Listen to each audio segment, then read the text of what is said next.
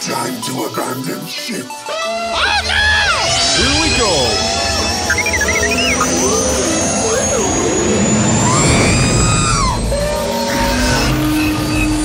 Can I persuade you to join us for a drink? It's a tradition. Here, here. Jar Jar, homie, my main man, quickly. Before the Separatists attack, get into the escape pod. Hey! This is escape, and we're the pod.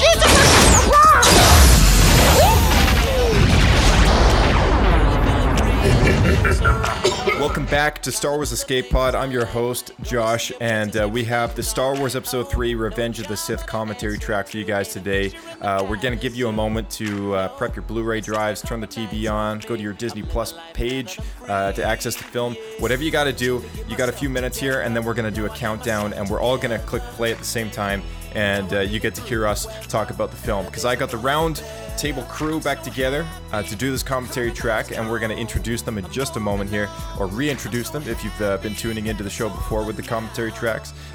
This is an awesome movie, so let's get to it.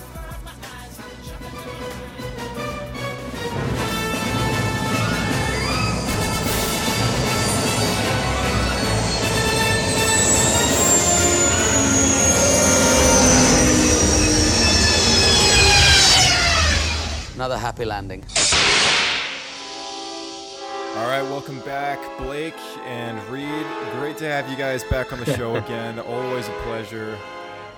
How are you guys doing? Awesome, dude. Hey, man, it's good to be here. Thanks for having me Anytime, back. man. Anytime. It's always a pleasure. Question for you guys. This is my favorite Star Wars movie. Where does it stand for you? Top 3 for sure. Top 3. It's pretty high up there. At one point, I would definitely say it was my favorite of the prequels, but I don't know. I kind of like Phantom Menace better. I think I mentioned that when we watched Phantom Menace a couple weeks back. Yeah. So, of the prequels, it's probably my number 2. And as far as the overall series, I'd probably put it I guess it'd be around number 5 then. Maybe number 6, depending if I want to throw in like Rogue One there. That's fair. So it's pretty far at the, well, it's like towards the middle, I guess. It's about halfway. Right. It's about halfway. Yeah, okay, that's not bad. All right, let's waste no time here. Let's get into it. I'm launching up my Disney Plus tabs for all you guys at home. You may want to pop in the Blu-ray disc or your DVD or VHS if you're still using those. Whatever it is, have your remote at the ready, keyboards at the ready, because we're gonna hit play in just a moment. Okay, boys. Space bars at the ready. Space bars at the ready. That's our cue. And I will do a countdown in just a little bit here. So I'll give you all a moment at home to get to the right thing. Don't forget we're watching Revenge of the Sith. That's episode 3. I don't think they're listed by episode on Disney Plus though, so you're gonna have to look for Star Wars Revenge of the Sith. Yep. All right. Let's do this. 3, 2, 1, play. Got a blast. Hi, Captain. I had a power outage today at the house, and I was looking for a GIF because it kept on coming up and going away and stuff like that. I was looking for a GIF with Rick Oldie's character from the Phantom Menace going, "Power's back!" I was looking at the GIF. That GIF does not exist anywhere, dude. I had to make it. Dude. Yes. Oh, wow. I'm actually very surprised by that. I mean, it's pretty obscure. So, like, when you say it, people know what it is. But if you just said the line, like, do you remember that? That no one would ever know what you're talking about. Exactly. I thought of you right away when this came up, and I was like, oh my goodness, Blake and Bryce, they would know exactly right away what I'm talking about. Bryce would like it a lot too. Yeah. We probably have to reply with, "That little droid did it!" Yeah, totally.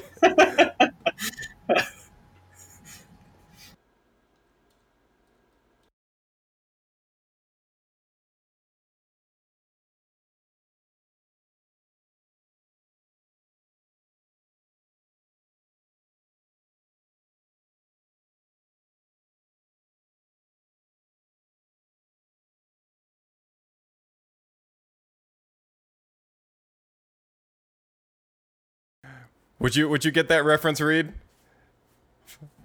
The Oh, powers. right, I Okay, got all it right, right that's away. good. That's I knew good. That's exactly. good. Okay. I've seen that movie Yeah. so many times, dude. Like it's like That's second fair. Okay. nature. I can respect that. The little drive did it right past the main power drive.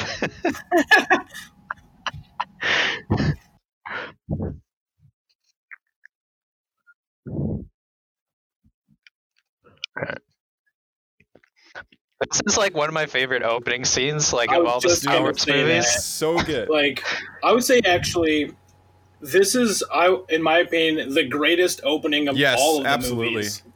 Yeah, Like, just Definitely. opening to this huge grand war and like the huge what are they called now? Like the giant Yeah. cruiser ships The fighting. Venator, like or the is it Republic Venator or classes, something. yeah. Yeah, these are Venators. Yeah, but you could kind of just think of them as like Star Destroyers, like this full Basically. scale, like Star Yep. War. You know, this is it. Like this is the It is. title, right? Like the movies have led to Yep. this moment. Like this is what everyone's been waiting. I mean, when this movie came out in the theater, that's exactly it. Like this was the last one, and so people went in there expecting to be blown Yeah. away, and this opening killed it. Yeah, man. And like the opening intro of the Star Wars theme with the war drums, So good. man, That it was so goes good. together so well. I can't tell you how long I tried to find a copy of this song with Yep. the war drums in it, and it just Yeah, did it's not the exist. film, the theatrical like version only. Yeah, they didn't put it in on Yeah. the soundtrack. But like no, they didn't do the soundtrack. And I'm wondering if that's because Skywalker Sound like added it in post Yeah. themselves. Like it wasn't actually John It does Tom make Williams. me wonder. Yeah. Probably. Dang, it just goes so well. It does. Oh yeah, it's so good, dude. This was the first one I saw in theater too, so this Oh, man. totally blew my mind. Yeah, no doubt.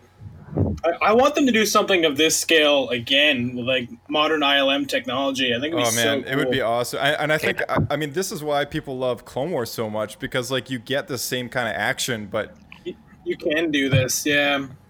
Because the Rebels just No, it never had didn't. enough like full-size cruisers. They could never do that. They only had a and a there handful wasn't at a enough time, right? large-scale battles in Star Wars Rebels either, because it was just a show on a tighter budget, I think, and you know, like Yeah, it's true. it's worth mentioning actually. Man, Reed, I'm so sorry I keep bringing up Clone Wars because I know you haven't seen it, but like, so yeah, like I mean, in correlation to Clone Wars, like this movie picks up directly after the first episode of the final arc, which is like the Siege of Mandalore, which was the one that recently came out on Disney Plus, and you know, I know you Blake and Bryce, like when you guys came over and I did that special. Like edit for you guys where we went back and forth, like it's Yeah, a I was just seamless thinking about that. transition between the two different. It's crazy. Yeah, they did a really good job. Like they actually interlaced so well. Because I was actually just thinking how if you come straight from Attack of the Clones to watch this movie, it feels It a does, little yeah. awkward. Like there's some weird changes that happened in that gap because a lot Mm-hmm. of things happen. Yep. And the thing that reminded me immediately is all of a sudden Anakin's like super worried about going back and saving that one clone, right? Mm-hmm. It just feels like coming from the previous movie, they're basically just like robots or droids, right? So like you shouldn't care Right, about like toasters. exactly. But if you watch the entire Clone Wars series, it's like you get more of a Context.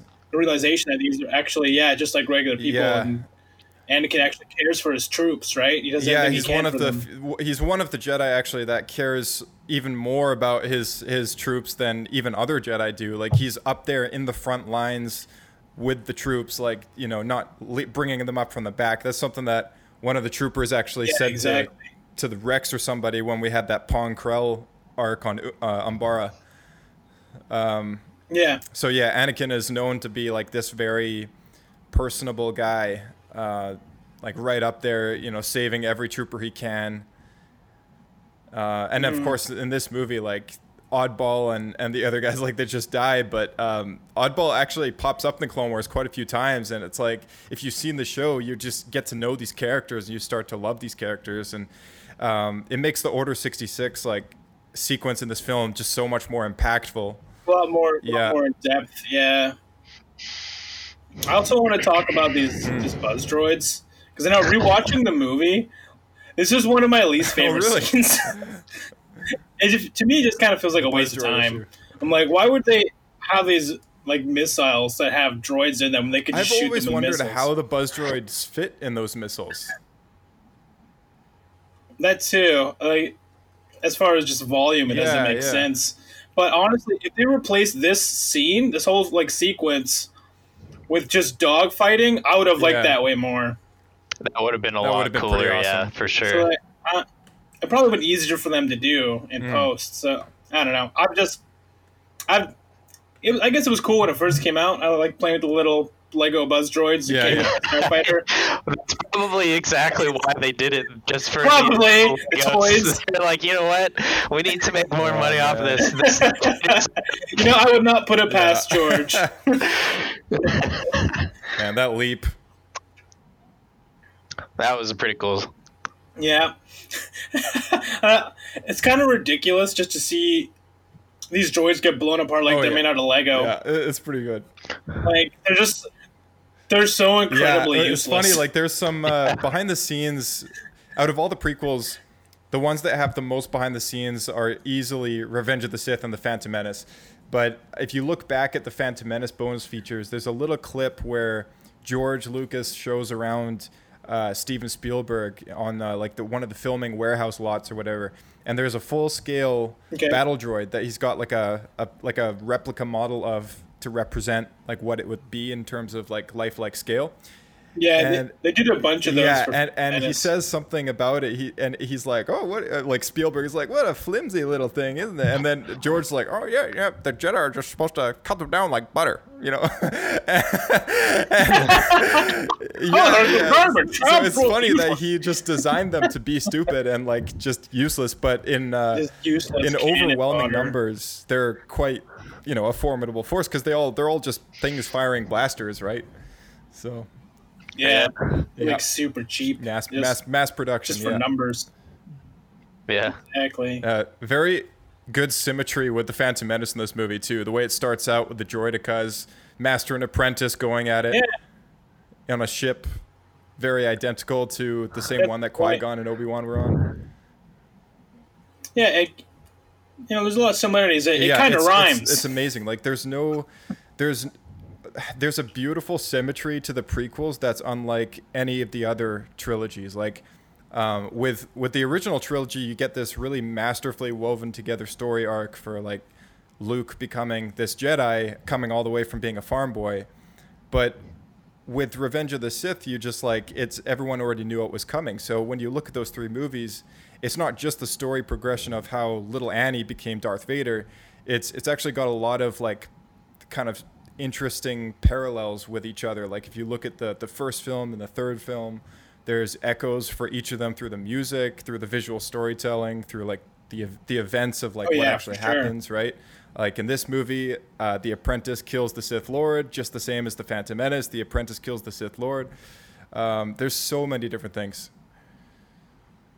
No parallels, yeah. It's almost like poetry. Like, I mean, I've never been one to appreciate poetry the same way an English major would appreciate poetry, but the reasons that they appreciate poetry are probably the same reasons why I appreciate the prequels. Is like there's so many interesting like forms of storytelling that happen within these three movies that you don't really see anywhere else. That's so true, actually. How it all kind of connects together like that. They kind of replay a lot of the same themes to show like this rhythm. Something that always stands out to me as well at the beginning here is this is the first sequence where we see that the droids are a lot more comical than they were in the other two movies. Like they went from like murking the Jedi before they got rescued by the clones to basically like a joke, like literally. Yeah, exactly. Like, last time we saw the super battle droids, I was like, oh cool, new battle droid, like really menacing and stuff like that. Super formidable. Yeah, exactly. Like, but the Jedi had trouble with them, like slew like hundreds of Jedi in the Battle of Geonosis. Yeah, and now a freaking R2-D2 just like literally mops the floor with 2 of them. I know, it's just ridiculous. It's like, they should have just kept to the old system instead of reprogramming them. Yeah. Yeah. Because in Clone Wars, they also job. had a very same attitude. Like Clone Wars definitely replicated the attitude that they have in this film, where Yeah, they went for this. I kind of wish that they would have started same as Attack of the Clones and like transitioned and like kind of explained some of that more instead of just hopping into this. For sure. It is what it is.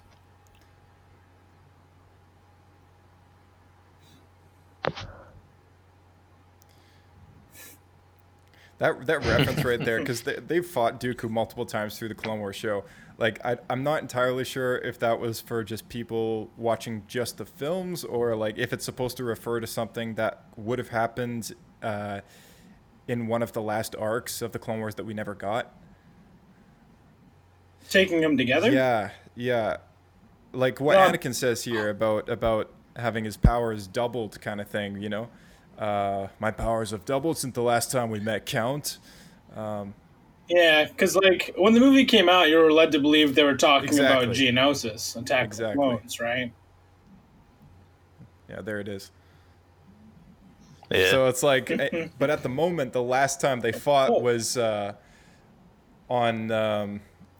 Obadiah. Like a week ago. Yeah, totally.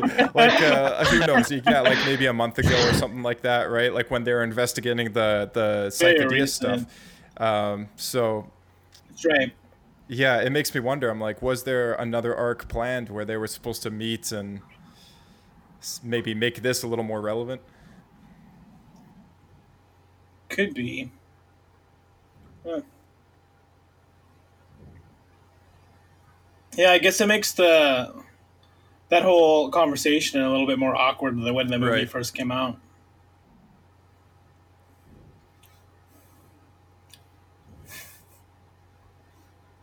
Gotta say, Dooku moves around pretty good for a guy who's like 75. Oh, dude, I know, right? Has that guy passed away yet? Is he in his 80s or something, right? A couple years ago. Away, like, I think it was like 2016 or something, or 2017. Like he still finished all the Hobbit movies. The final Hobbit film, I believe, just was after the that. last film he ever did. Yeah, I could see that. I'm pretty sure he would have came out of retirement just to do those. Yeah, for sure. Oh yeah. They accommodated him. They filmed his shots in England, and all the rest was done on set in New Zealand. Because they didn't want to fly. Yeah, actually, do you know? The only reason why he did Star Wars is because he was really good friends with Sir Alec Guinness when they were both in World War II. I believe, and and Peter Mayhew, I think, too, who plays. as well. No way. Friends from back in the day. That makes so much sense. That's really cool.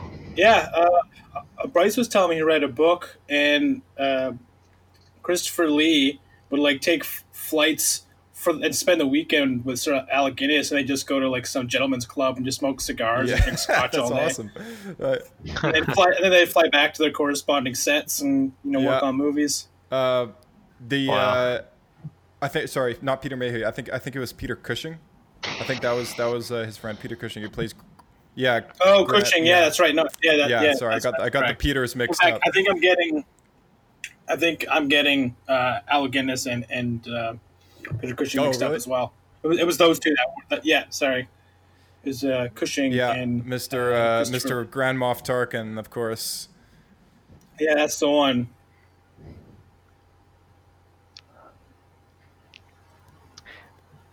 Yeah, I'm really sad they got rid of Count Dooku so quickly in this movie.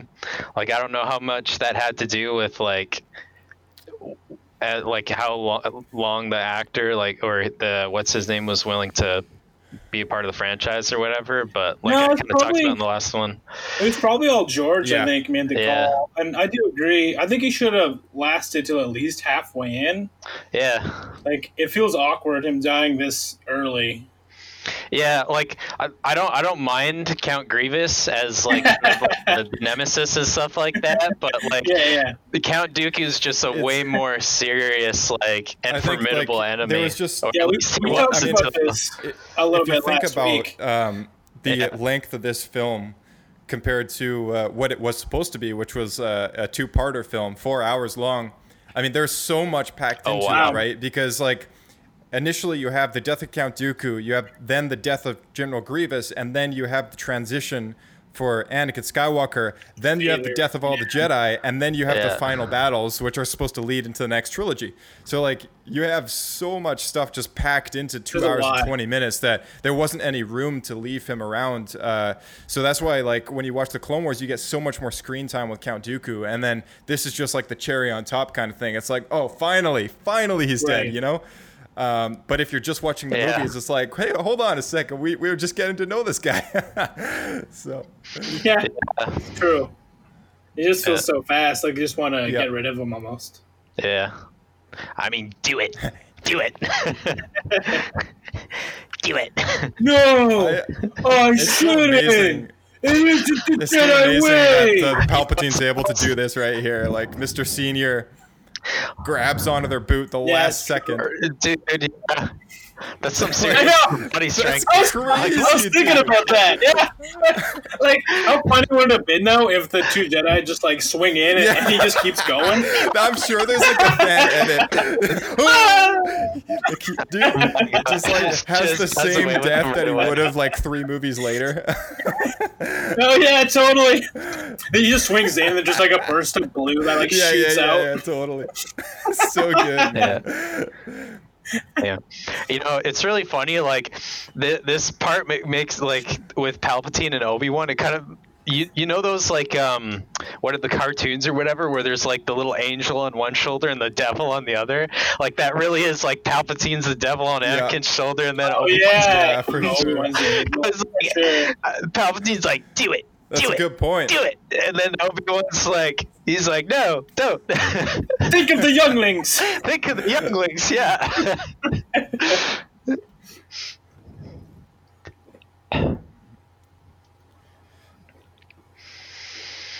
Did they ever use Ray Shield to Clone Wars? I can't remember. In the arc where Fives was going crazy because of what he discovered about the inhibitor chips in all the clones' brains, he actually traps Anakin and Rex inside a Ray Shield in a warehouse when they go to speak to him privately. And then that's when all the other clones come in and they see the whole thing, and then he gets shot and sadly dies on the floor. This is the first time that they meet Anakin and Grievous. They made sure the entire length of that Clone Wars show that these two characters never actually met officially. Yeah. I remember Filoni talking about that, how they specifically went out of the way to do that. And I gotta say, that must have been really difficult to try to not make the same place at the same time. There was only one time where they kind of crossed paths, which was on Naboo, when Anakin gets captured and Grievous gets captured by the Gungans, right? And then the Gungans, and then they make a trade. So oh yeah.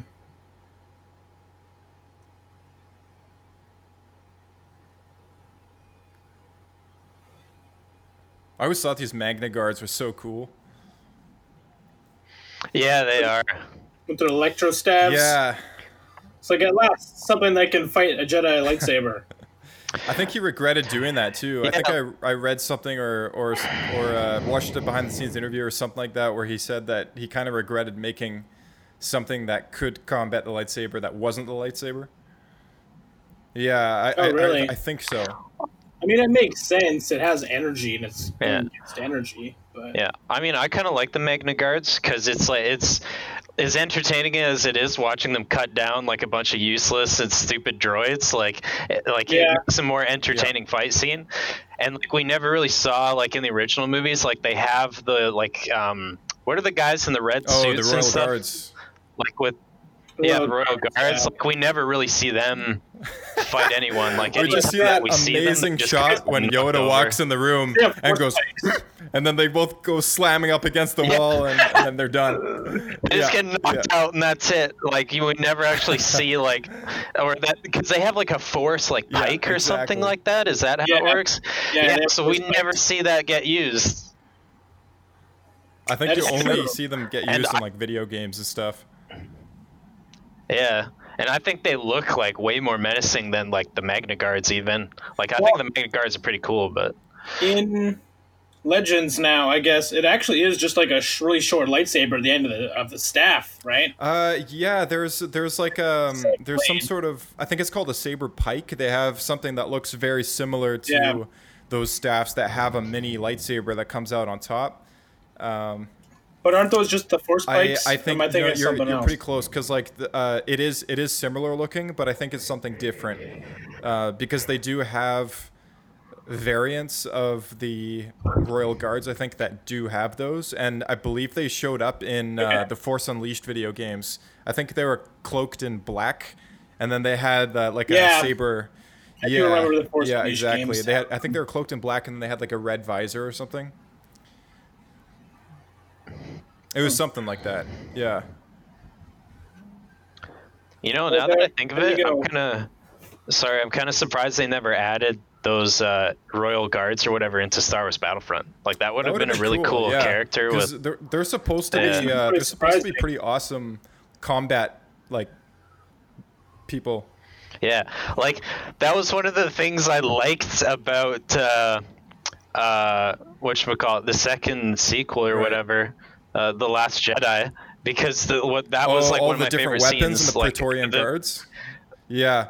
Yeah, the Praetorian I do Guards really love that like scene. That's my favorite scene in the whole movie. That was cool. Yeah, that was the best scene of the whole movie, like hands down. We need to take a moment here, guys, not to interject, but there's about to be a Dave Filoni cameo. Dave Filoni cameo. Oh, really? Oh, yeah. Remember, did you actually see his face? I think he's one of these pilots on the side. I know that for sure. Oh, really? Yeah, I think he might have been the one with his face cover, though, which is a shame. But I've seen behind the scenes. Was it actually Dave Filoni, or was it? Or do you mean like John Knoll? What am I thinking of? John Knoll. Yeah, that's right. Sorry. Yeah, John Knoll's on one of those ships. Yeah, because John Knoll. Filoni's not I think John Knoll was also one of the Naboo starfighter pilots in the Phantom Menace as well. He's like. Yeah. Oh, yeah, we talked about that, didn't we? He was like one of the first ones to die. I think he pointed him out. I think he only had like 1 or 2 shots. That's hilarious. I know he's in one of the X-Wing ships as well. Oh, really? In like the newer films? I can't remember where it is, but I know for sure he's in one of them. That's awesome. Yeah. It's probably Rogue One. Oh, right. Yeah. I think you're right. I think it was maybe in there. We had that discussion maybe at one point.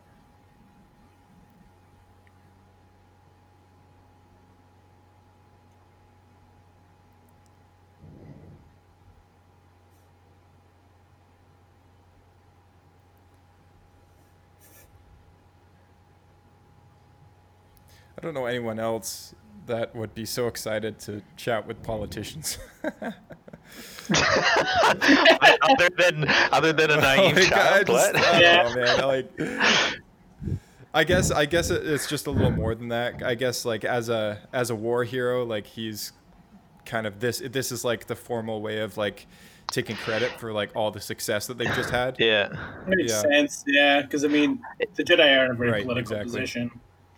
Yeah.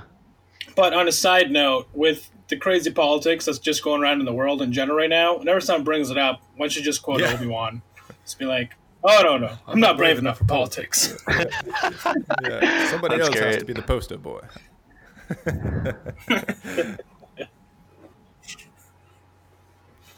My goodness gracious, that is one very, very, very fat Twi'lek. He is the senator that represents all the Twi'leks on Ryloth. That's right, yeah. It's another guy that is a leader, and he looks different. Yeah. And he's like super different. He's got 4, like Kuan said, 2 or 3. That's right. And I remember reading on the Wikipedia about that the more tentacles you have, the more sexually attractive you are to the women. So that's why he's always got all these like Twi'lek ladies around him all the time. His hand. So I think we see him.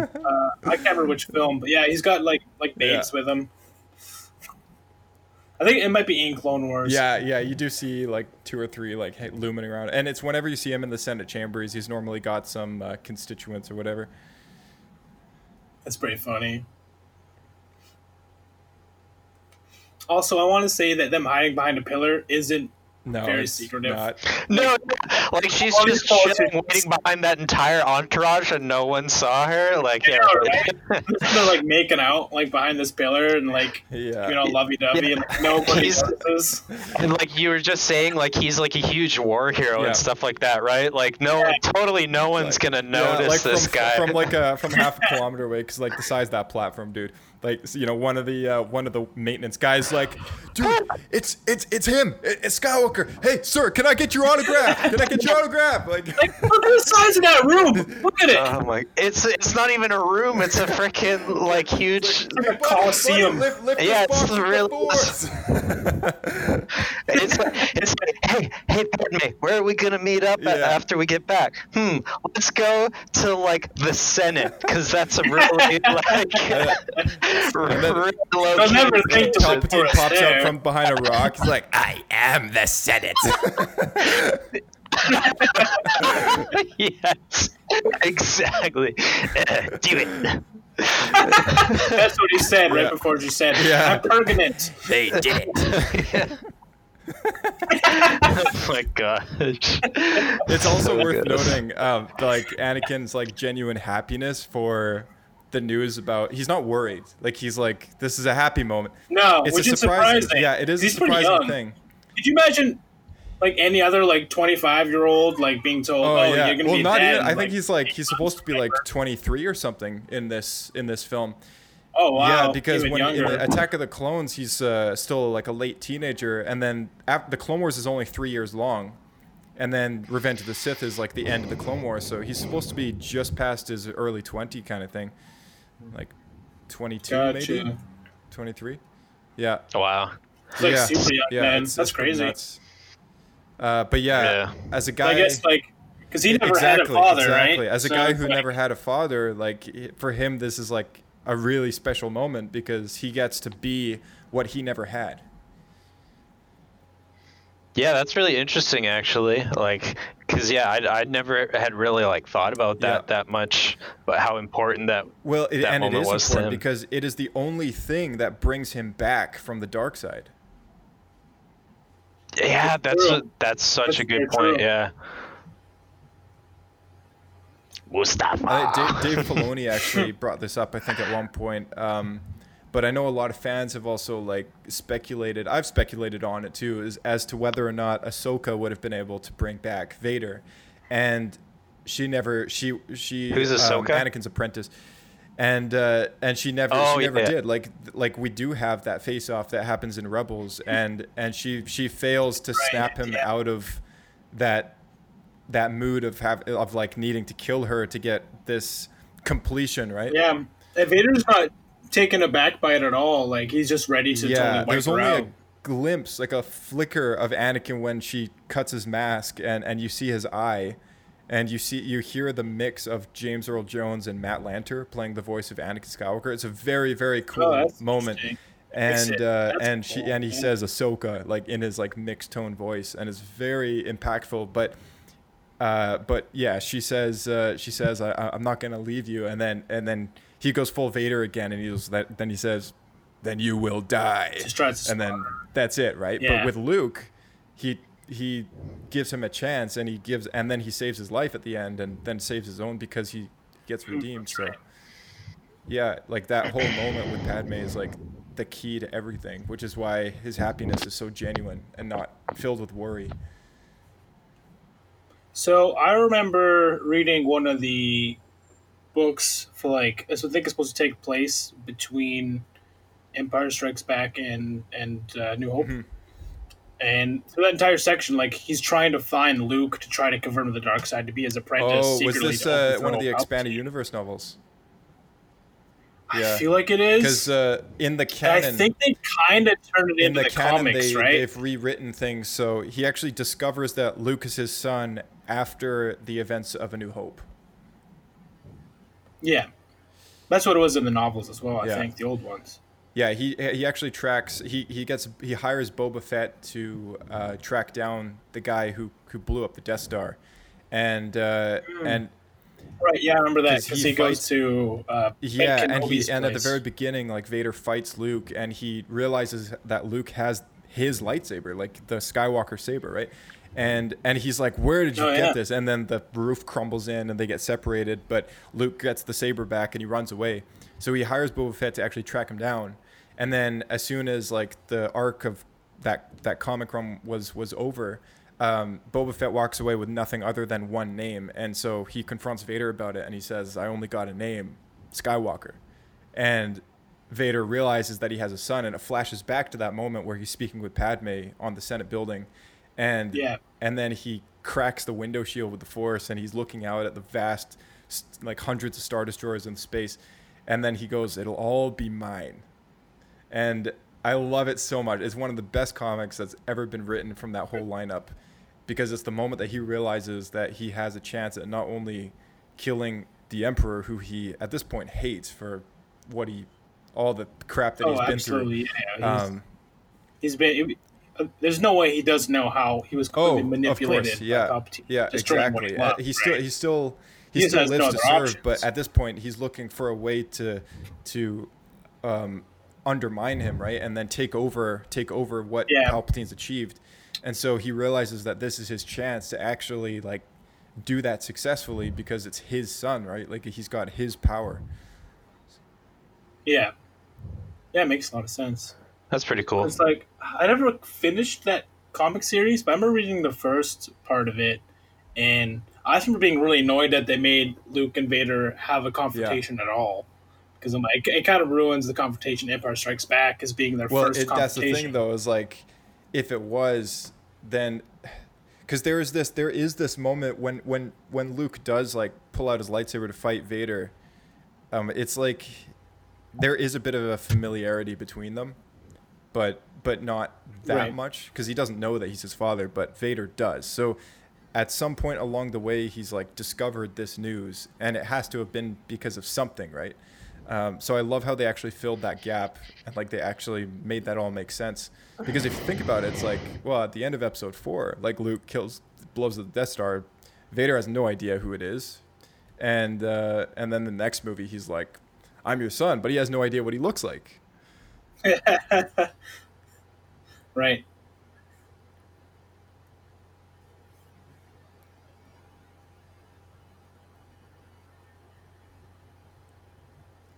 I think this came up in the last commentary when we talked about Anakin's mother, but when he was speaking with Padme about his dream, like about his nightmare of Padme dying, and now this whole sequence with Yoda. He's talking to Padme about his mother. Yeah, like the fear of loss is like, is exactly like what he's so afraid of, because he's, he vows in Attack of the Clones that this is not going to happen again. No one else. Yeah, and he says to it, he makes a promise when he's kneeling at his mother's grave. He says, like, I'm sorry I wasn't strong enough to save you, Mom, but I promise I'm not going to let it happen again. So he is like... It's true. And like that was kind of like the very first steps, right? It is his obsession that actually, is his fear of loss, right? And what's actually kind of funny is that's exactly why the Jedi Order didn't want to take him, is because he was too old and he already had attachments. He already knew what it was like to love somebody, right? Yeah. So to think if they had just followed what Yoda had originally said in Phantom Menace, then a lot of this could have been avoided.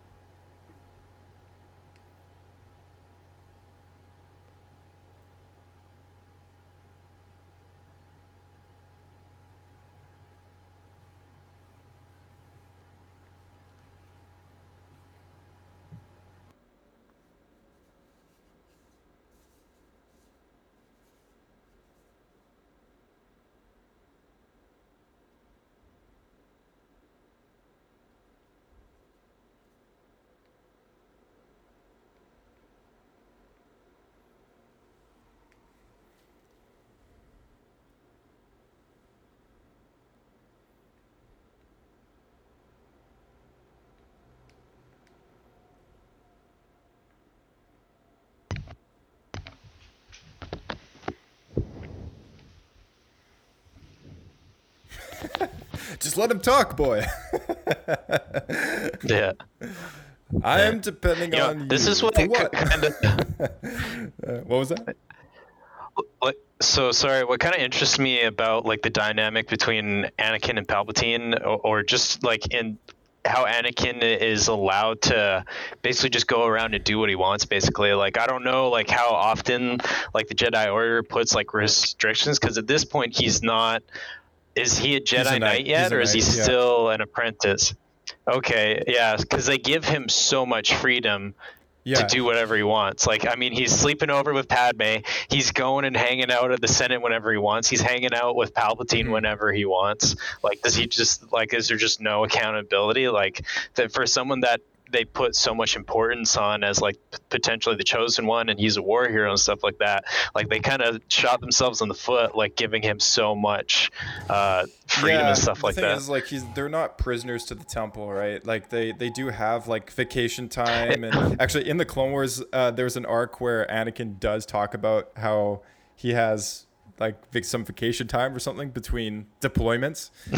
Yeah, and it's the same funny. Arc that he gives his lightsaber to Padme to prove that he's like, this weapon is my life. This is serious to me. You hold on to this. And then Cad Bane and a bunch of bounty hunters like take over the Senate building, and then he's stuck without it. And it's in it's the very tail end of season 1. It's season 1, episode 22. So. Wow. How very specific. It's in case you guys ever want to check it out, but yeah.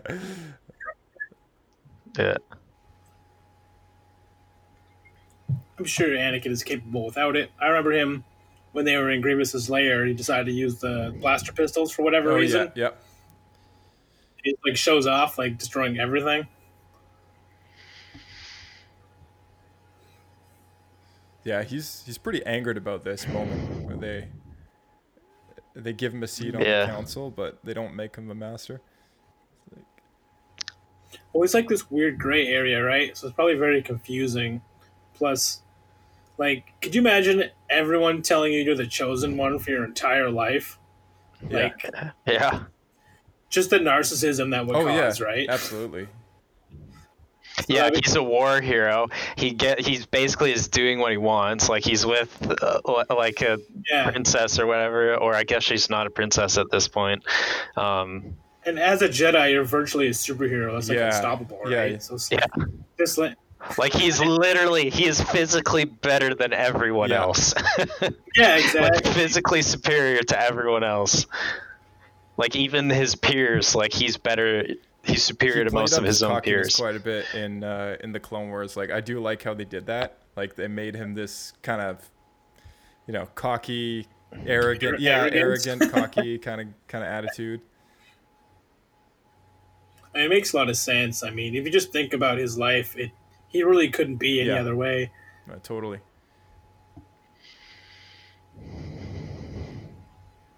I mean, even as a slave, he was pretty cocky, right? So they're attached to me, like, oh yeah, fix everything. Like a pod racer, trying to pick up this chick who's like 15 years older than him. Yeah, dude, literally, like, what did they say too? That like no human has ever done the pod racer. Yeah, that's right. He's the only human. Yeah, he's like, I'm the only human who can do it.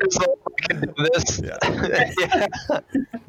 I do love, even as a child, those things that they give him though, right? Because he's like that, but then he's also incredibly kind and like loves the people that matter to him, right? Like he's like a really good mix of this cocky, overly confident kind of guy, but he's also got this very emotional underlayer to him.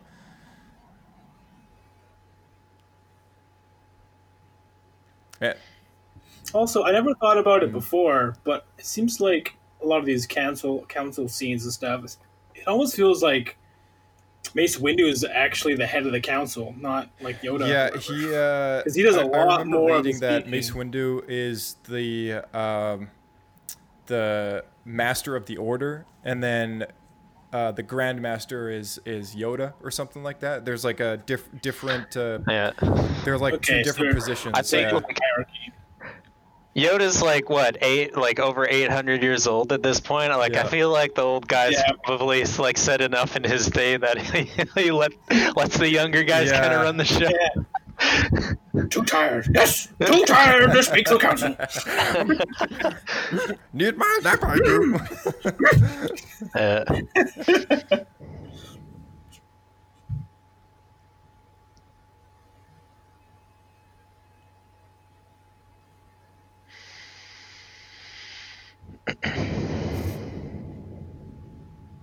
This is a crazy thing for her to say. Yes, because it's all true. Yeah, but like with her character arc, like this is very it's totally flipped to like the start of the war, because she right? was like, I mean, even through the show, like she's been such a Republic kind of perfect like a perfect representative of like what somebody with the true intentions of for the Republic has, right? And now she's really starting to doubt the leadership. And it's kind of recent. Like, if you can just follow her through the entire Clone Wars series, she kind of holds true to that right until, I would say, the final season. Where she starts to I think she learned some stuff, if I'm not mistaken, starts to question what's going on. She has her own doubts towards the end of the show. But yeah, it's definitely after the Clovis arc where she realizes that there's secret bank accounts that are being like siphoned and stuff. Right, yeah, that's what it is. She starts digging around. And obviously she's also going through the same as what a lot of the characters are, is they're starting to realize like, hey, something's going on here, something more than just this two-sided war. Mm-hmm. We're gonna see George Lucas's character in just a moment here. I was just thinking George is in here. Bottom left-hand corner, and that's his daughter. Yeah. Bottom left. That's right, George Lucas. Oh, the blue people? The blue, yeah, he's the one on the right with the big hat. And then they were one of the races in the very early Clone Wars episodes too, right? The one that's Pantoran. Okay. Pantoran, yeah, that's right. So right here we see, go for bit it. of a different tangent, but here we see the royal guards in the background. Like, how would that not have alarmed the Jedi Order in any way, shape, or form that suddenly the leader of the Republic is starting to get like highly trained professional soldiers that literally have weapons meant to counter? The thing is, they were also in the background in Attack of the Clones as well, I believe. Oh, were they, or were they still senatorial guards at that point? I believe they're in that film. I think they're in Phantom Menace as well, but not with Palpatine. They're with the other guy. Because at the start of this one, I know we saw a few senatorial guards and stuff like that, like when they came back from the battle and stuff. Yes, I have a screenshot of them from one of the earlier films here. It's on their Wikipedia page. They are, but they're very like, silent and stand near the walls, which are red as well. So they're hard to notice at times. But yeah, Attack of the Clones, I think it looks like their first appearance. Maybe I'm mistaken. At least that's just going off Wikipedia.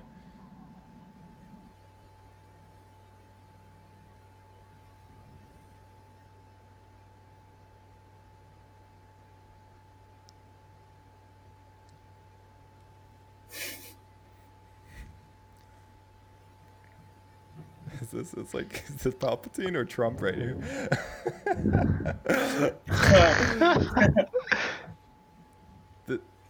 I'm not brave enough at politics. We're gonna build a grand army of the Republic, and it's gonna be huge. This is one of the greatest scenes ever. He kind of. I just don't get. Sorry, I don't really understand how it is that he can be so aloof and defiant around the Jedi and stuff like that, but then when he's talking with Palpatine, he's mentally stumped basically. Palpatine's just going on, and he just there's no challenge to anything that he say. I mean, I don't know how intimate their relationship is as friends and stuff like that. Palpatine kind of took on a father figure for him. Yeah, exactly. So basically, like your father, especially when you're young or whatever, you need help. You're just not. You're gonna take everything they say at their word. You're not really gonna question a lot of it, right? And that's a good and he point, calls him son all the time. He's like, "I need your help, son." Hold on, we gotta pay attention to that. Yeah. Pelagius, yeah.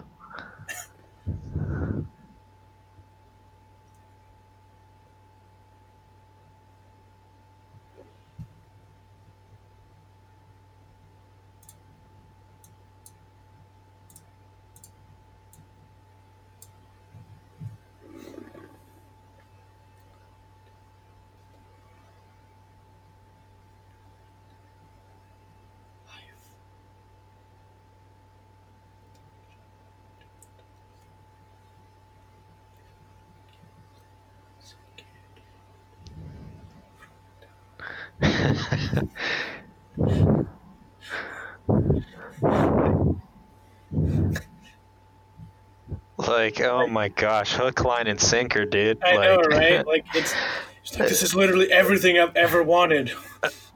Like it tells him exactly everything he wants to hear, and it's just, what?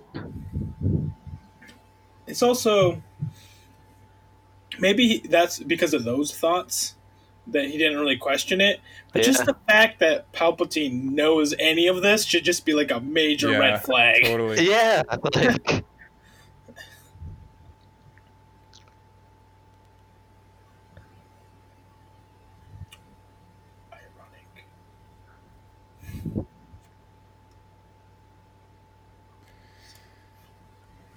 I like kind of the disdain there, because Palpatine's the one that killed him, right? Darth Plagueis? Is that still canon? I think it's alluded to that it's still canon, yeah. It's still, okay. Because that makes so much more sense if he just, like, disdain, like, kind of like... One of the best Star Wars books ever written is the Darth Plagueis book. I agree. It gives it gives an incredible amount of context to the political side of the Phantom Menace, as well as his rise to power from being just a guy on Naboo at one point. Can you text me the name of the book? Yeah, I kind of want to find it now. Darth Plagueis. I'll just I'll send it to you. If you do a quick Google search though, you'll find it right away. Yeah, I'm sure. It's super good. I really enjoyed that a lot. Honestly, it is probably one of the best Star Wars novels ever created, especially for the prequel era. Mm-hmm. That's pretty cool. And I got to touch on it. If they had made Snoke Plagueis, I think it would have made them so much better. That would have made it so much more interesting. Much better. I mean, Last Jedi still would have been completely stupid if they killed him off. Yeah. Yeah, I mean, well, not if he was Plagueis, he could have came back. For me, it would have saved Episode 7 a lot more. And then, it really would have, because I think that was one of my main complaints, is that not just that they killed him, but that they killed him and we knew so little about him. Yeah, we really knew absolutely nothing. Like, until Skywalker, like, Sidious kind of explains it away, like, sort of. Yeah. Like, he really barely even puts effort into it. Like, it was just really pathetic. I hate the fact that he was just like this thing, like this creature from a test tube that like Palpatine just made just to control him remotely through the Force. Like dumb waste of time. Like it doesn't make any sense. I know. Sorry.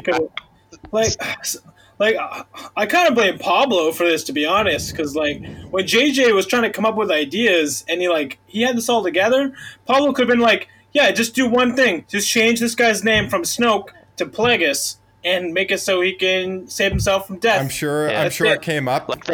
And everyone would like it so much more. It came up, but it was probably one of those things like the TIE Fighter and the X-Wing on Exegol. It was just a director's call, right? Yeah, probably. Like, those directors are given so much freedom, unlike the Marvel directors, which Kevin Feige has a very close working relationship with them. The directors for all of the Star Wars films have been given way too much freedom. Agreed. Yeah, honestly, they need one person to be writing the story all the way through, or at least one like. Yeah, they need a consistent vision, and unlike Marvel, they don't think like 5 years ahead. They were thinking one movie at a time. Yeah, man, it's such a mess, man. I don't even know how. All those movies are so different, and that's what annoys me so much is that like the characters are all the same characters, but like their progression changes so much with each movie. Like with the first one, like the characters develop and stuff like that. Like it was like the movie itself wasn't super original, but it was fine. But then in the second one, the characters themselves for like what they were created, like their baseline characters, like you get the hotshot pilot, you got the ex-stormtrooper, and you get like the scavenger girl, right? Like those at their start and kind of their core are actually really interesting characters that haven't really been explored too in depth, right? I mean, you get Wedge and stuff, but there's so much opportunity there. Yeah, there really is. Definitely. I mean, they are what they are. I stand by that. If they just changed it to Plagueis, it would have not only created a more interesting villain, but it would have tied all of the Skywalker saga together. Absolutely. Yeah. I just want to say too though that like one of my favorite things about this movie is like the different like battles and environments and stuff like that they're in. Like we just saw Kashyyyk like a minute ago, which is like probably one of like the coolest like war like sequences and stuff like that I think we see in like all the movies other than like it's called Kashyyyk. Maybe I thought it was Endor 2. But they got camouflage, dude. They're so cool. Yeah, it's true. I do like how they give the troopers custom paint in this one. Yeah, and then like on what is it, Utapau as well? Utapau or whatever they call it. They have yellow. I think that's just because it's Cody's orange and stuff like that. Cody's group, yeah. Oh right, yeah. Sorry, I don't know anything about that stuff. Yeah, it does look that way, but it's all because they're all part of Obi-Wan's Legion, and then all of Anakin's are the 222nd Legion. Yeah, and 501st. Yeah. The legendary 501st. Yeah, 6 Battlefront 2. The Jedi Slayers. I like that instead of the original Star Wars Battlefront 2 game, they actually have you kill Luke Skywalker on the Death Star. that line that he has, I want more. That's like the best GIF meme ever.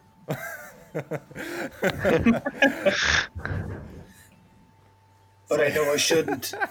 I can see you just like looking at some cookies. I want more. But I know I shouldn't. Like, would you like another slice of pie? I want more. But I know I shouldn't. By the way, I'm not sure if we talked about this in the last movie, but the external hyperspace engines for the fighters. Oh, yeah. Such a cool idea. I love that design. I thought that was really, really cool too. Yeah. Oh, hey, quick thing, Josh. You're super quiet for me all of a sudden. I'm not really sure. I was going to say that too. That's a little bit better.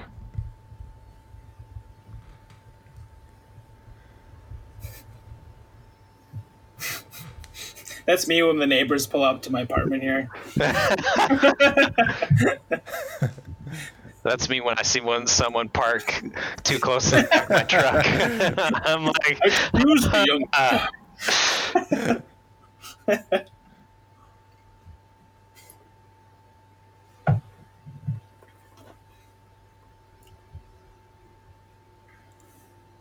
These guys have such a cool design too. I mean, they're super high collars and like corduroy face. Mm-hmm. Yeah, they're like monks or something, right? They're like monastic city. Which guys? The guys on Utapau? Yeah, the Utapauans or whatever. Yeah, I don't really know a whole lot about them, honestly. Other than one of them becomes, what they called now? The Jedi Hunters. Yeah, which was that from again? Right. Oh, it's from Rebels. Yeah, the Grand Inquisitor, like, of course. Yeah. Or something. Yeah. Inquisitor. That's the name. Yeah. Yeah.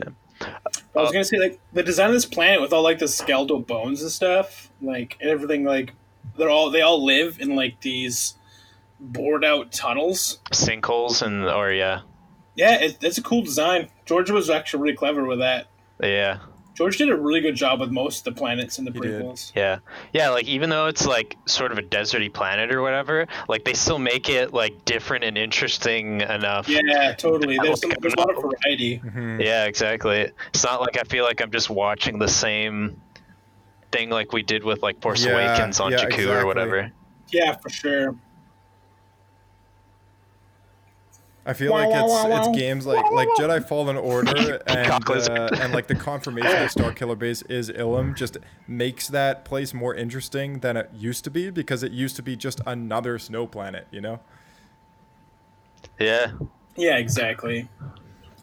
I want to quickly touch on something I did notice for the longest time is where they are right now. There's a wide shot of kind of showing their base. That's one of the giant balls that took off at the end of Attack of the Clones. Yeah, they're like that's like the control section or whatever for their battleships, right? Design, yeah, they're like launching off. Yeah. Like it's just like a half second you see it, and like I think a lot of people will look over and they don't recognize that. Mountain, like, right? It's one. Yeah. Yeah, it's really cool. It's a good throwback. It's a nice touch up. It also explains like all the different control panels everywhere. But I feel like it's something that they actually built to be in this thing. Like it's like the same people that designed those Trade Federation ships also designed this base. Because there's so many like exterior platforms that probably wouldn't be there if it was like a space ship. Yeah. Hello there.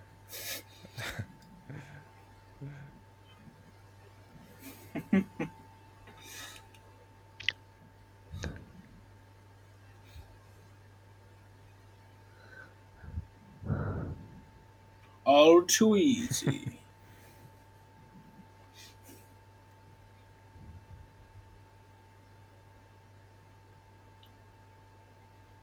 I have to say, this battle, I was so let down after watching the original animated series that came out before the 2D one?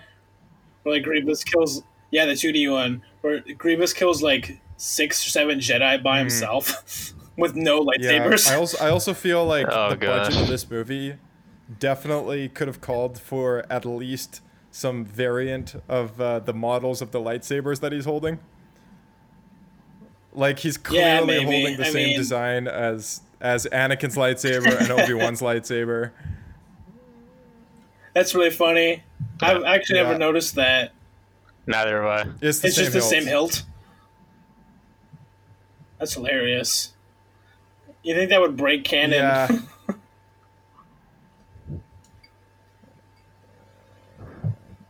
But when he pulls back his cloak earlier, there was different lightsabers. At the beginning of the movie when they're still on the he's got ship. A whole bunch, and I know from the Clone Wars episode Grievous' Lair that he's got multiple. But look there, see that one? That one's Obi-Wan's. And then look at the top one that he's got, the blue one. That's Anakin's lightsaber. Oh, yeah, it's definitely Anakin's. only Josh would know. It's always confused me. I'm like, why? Like they got their lightsabers back. Like that's dude. You gotta just tweet Pablo and be like, why does General Grievous have Obi-Wan's and Anakin's lightsaber? Yeah, at this point, he's probably tired of answering that one. Oh man, yeah, I believe it. This is an amazing render. It really is. His eyes are so good. Eyes, they spent so much time making that look like just perfect. It still holds up so well. It looks so good. To get that one finished. Oh, I believe it. How do you like Grievous' real bike? It's so cool looking. Yeah. It's different. Oh, yeah. It's kind of goofy. It looks. I feel like it's almost stylized after those new tanks, the water tanks. See, to me, it looks like a vehicle version of the Hailfire droids that we just never really see again after Episode 2. Yeah, I can see that. Yeah, the wheels. Yeah. That guy that just falls off. Like, it's funny. It's funny that it has legs and it's a giant wheel, because you think it could get away with just having one or the other. Yeah.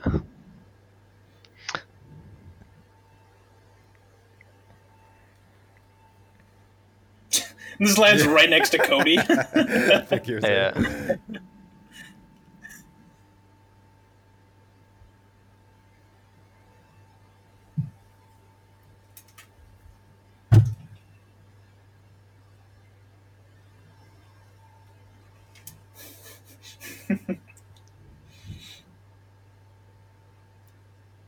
It's worth noting that this scene, as soon as Anakin leaves, is the same moment that Ahsoka walks into the hologram and would right. talk to these same characters here from her end of the story.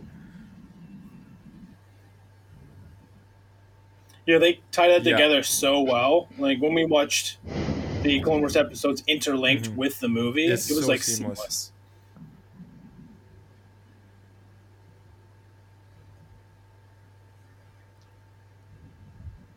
Yeah, they're literally talking about a coup right now. Like, it's a perfectly natural thing that they'll just have to do. Like, he's looking at the Death Star plans They don't right even at his know. desk there. Yeah. Just like, oh, hey, It's even on the look at the tables. Look at the coffee tables in the background. He's even got little like areas like it's like in the furniture already. He's like so stoked about his new toy. Yeah. It's so funny. Yeah. All set up. Oh my gosh. Was it already under construction at this point or not yet? It started construction. Look, there it is. See, like right where Anakin's standing. That coffee table behind him. It's got like a Death Star looking like design on the front. A frame, yeah. Is it a Death Star? Or is that just some random It symbol? also kind of looks like a Pokeball. So it's it could be probably anything. just a random symbol. We're probably reading into this too much. Like to me, it looks like some sort of like newscast maybe. symbol. That's a good point. CBS or whatever. Or that. They don't trust you, Anakin. They just made you a member of their council and a war hero, and like, they don't trust you though. So these statues in the room in the corners supposedly are the same statues that they made giant, massive stone versions of in The Rise of Skywalker that you see when Kylo Ren first comes down into Exegol and realizes that the Emperor is alive. Oh, interesting. Huh. I didn't realize they pulled from that.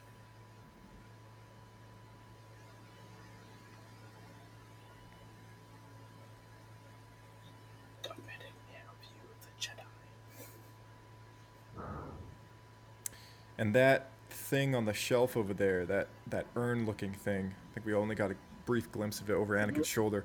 I think you can buy that from Galaxy's Edge. That thing right there. That's so random. Like, just so you know, that vase that I never would have noticed, by the way, if you hadn't told me. I could buy that. Yeah, you can buy that for only $499.99. I want that mural behind them or whatever with the whatever battle scene. I want those lights. Those lights on the wall with kind of the backlight. I want that. Yeah. Oh, there you go. That mural. That one right there. That's the one I want. That's good. Yeah. I have no idea who's in that mural and stuff. Like, I guess there's two of them. I like that one more because it's got like some dino lizard in it. But I don't know who's fighting who. Taken from Jurassic Park. Yeah, I don't know who's fighting who, but it's got dinosaurs and people are killing each other, so that's the mural I want. Come on, Disney. Growing up, kids growing up are going to be like, hey, Dad, what's that mural on the wall? I'm going to be like, only a Sith will know. I have to say, though, that is the most random thing for Disney to make for purchase. It is. You can also buy a Sith obelisk and 4 miniature models of those statues I pointed out that are about like yay high, like about a foot tall, maybe half a foot tall.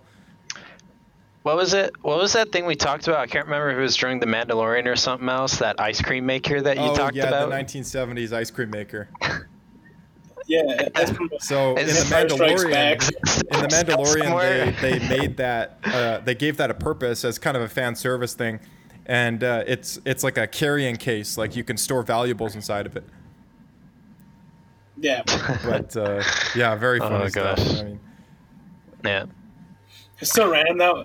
Yeah, but for years and years, people were just laughing like everyone's gonna die on like Best Band. This guy's like running away and he's carrying like an ice cream maker. Yeah, it is pretty funny. The most important thing he had to grab, he's got to get his ice cream for the road. Like the movie went onto like a second scale of like, okay, like they're getting everyone involved, including like the catering services, and that's their prop. That's what they had, you know. So it's like, yeah. So It's like, funny. hey, we need some extras running around. Let's get the ice cream guy in the back alley. Like, yeah. You know, I like how seriously we're taking like basically one of the most important turning points of the movie. Like Palpatine fessing up that he's a Sith Lord to Anakin, and we're just like ice cream Galaxy's makers Edge merchandise and foxes and the Galaxy's Edge merchandise. Like, it's so awesome. I like that he just like ceases to speak aggressively. It says like random gargling noises. Yeah. I always found that last minute grab that he has there so awkward. Because it looks like he rolls off, and then in the next shot you see him reach up and grab the ledge. Oh, I always found it kind of strange. Just a weird edit. I'm Obi-Wan.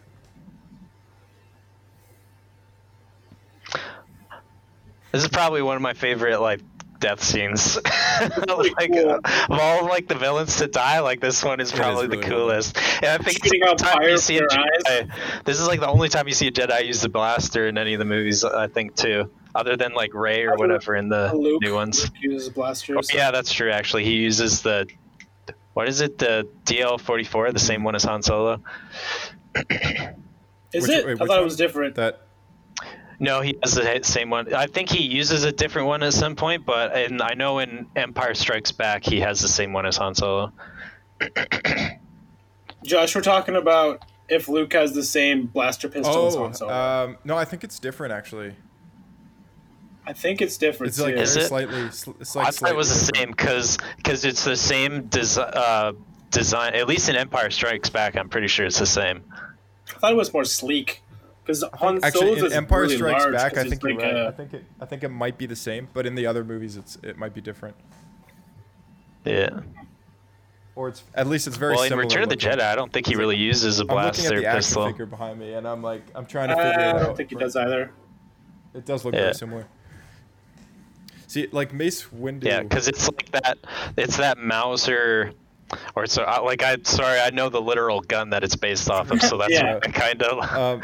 It's based off like a Mauser C96, and then they slapped a scope on the side of it. Mace Windu has never really trusted Anakin through like the whole Clone Wars show. Like, there's always been a little bit of skepticism towards Skywalker, just like with the random, like spontaneous. The way that Anakin is spontaneous, you know, it doesn't agree with him very, very much, right? So, so like in that moment, like that's why that one line that he says, like, if what you've told me is true, like you will have gained my trust, because he doesn't trust Anakin very much. Yeah, well, that's what kind of interests me too. Is like I don't know why they even felt the need to put him on the council in this movie, because he's not a master. He's very young. He has like more like conflicts of interest than any of the other Jedi. That's so true. And like they've never liked him from the beginning. They didn't even want him to be an apprentice. Like at the very start, like no, they've never trusted him. Obi-Wan did it against their will. So like, why would they put him in any position where they would have to put like an overwhelming amount of like faith and trust in him? Like getting to spy on Palpatine, it's kind of if they don't trust him to begin with, why would they let him do it? Why trust anything he says to begin with? Like they literally have like kind of cut their own foot off or their own heads off at this point, because like don't trust him, but they put they put so much like in his hands. What's funny to think of is just on the line of Mace Windu saying, if what you told me is true, you've gained my trust. That in itself means they've literally never trusted him at all. Yeah. Well, up until this point. And I think he's just speaking for himself in that moment, because Anakin did have a moment earlier with Padme, right? Where Padme's like, they trust you with their lives, and then he feels different about it. Yeah, but that's true. From a biased perspective of a biased wife who doesn't actually know them at all. At least, but she is one of the few senators that actually works very closely with the Jedi at times. But oh my goodness! Okay, this opening is the weakest part of the entire this movie. Opening fight scene. Oh yeah, this was really annoying so much too. More potential. Like these like Jedi masters, and they're just taken out like school children. I've always like to the floor with them. Yeah, it's like like. I know through the behind the scenes and stuff, I know what George was trying to do. He was trying to make Palpatine look super. That guy's just looking at the vase. Literally, not even like 3 seconds into this fight scene, he's already killed two or three of them. Like, or his first 2 swings. The first he does like a stab, right? Yeah, stands in front of him, instantly kills 2 of them. Well, apparently, this fight scene, last minute, George Lucas changed his mind and didn't want to use the stunt guy that was going to play Ian McDiarmid's character. And then they would have done the same thing they do with Christopher Lee, where they had a stunt guy do the fight and then they just CG'd the head on top of the body, right? So he changed his mind and he's like, no, I want Ian to do the fight. And I guess it entailed different camera angles and cuts that he wouldn't have had before. It'd be different choreography for sure, because Ian obviously isn't a young man and wouldn't be able to do anything crazy. I mean, that being the exception right there, that flip. But I was gonna say he's like kind of hobbling around and then he just does this random backflip. So I mean, aside from that though, like a lot of this he actually did himself, like, and it was like on this like the day before, 2 days or something like that before the actual filming day for this. They got word, we're actually going to need Ian for this, like we have to actually train him in the choreography and do something that works kind of thing for him. So it makes me wonder if that also, did they ever explain why he didn't use his second lightsaber? No, they never do. They just revealed in Clone Wars that he's actually a dual wielder, and then he uses 2 sabers and he's extremely competent. Because his lightsaber gets kicked out the window here, and then later in the film he whips out another one, right, to fight Yoda. A second one, yeah. Who, Mace Windu or Palpatine? No, Mace Windu's not around later, dude. You said that's not true. So I was like, that's not true. Because Samuel Jackson asked George, like, "Hey George, can I be alive?" It's like, "Yeah, sure, why not?" So Mace Windu does live. We just never hear what happens. In Jackson's mind, he's probably still alive. Also, just the fact that as Palpatine's being electrocuted, he just gets a giant like butt in his forehead. I've always kind of wondered about that. Like, I remember going to this movie in the theater when it first came out. I went for my birthday.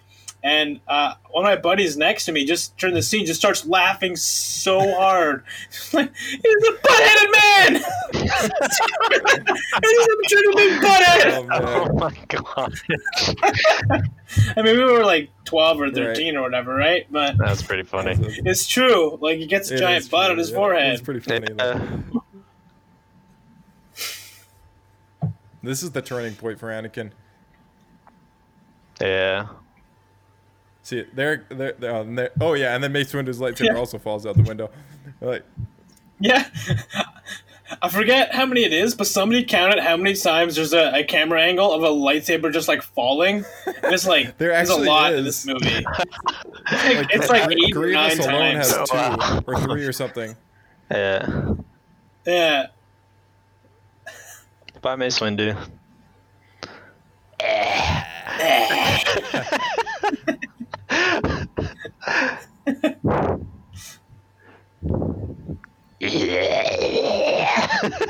Dude, I love Palpatine in this movie. Like, he's such a gurgly, raspy. Like, he's almost like Smeagol to me at this point. He's like, he just what's his name? The Force.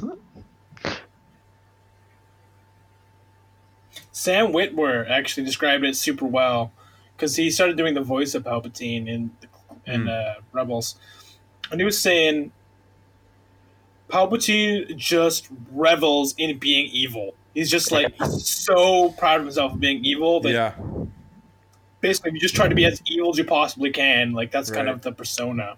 And so it's true because there's hardly any voice that sounds more evil. Personality of him. Yeah. Right. Yeah. Good.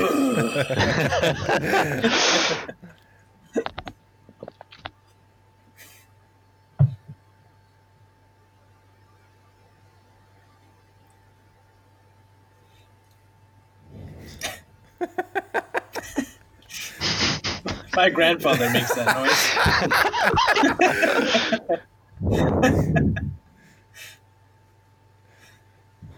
Like while he's awake or while he's like lounging around on the couch? Just, intermittently. If you just like stop conversation for a moment, you'll just hear in the background. Instead of Pops, you call him Palps. There we go.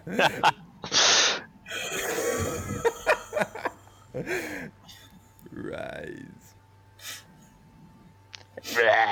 He's so happy to be evil. Like he's always in a good mood. Yeah, he is. Oh yeah, dude.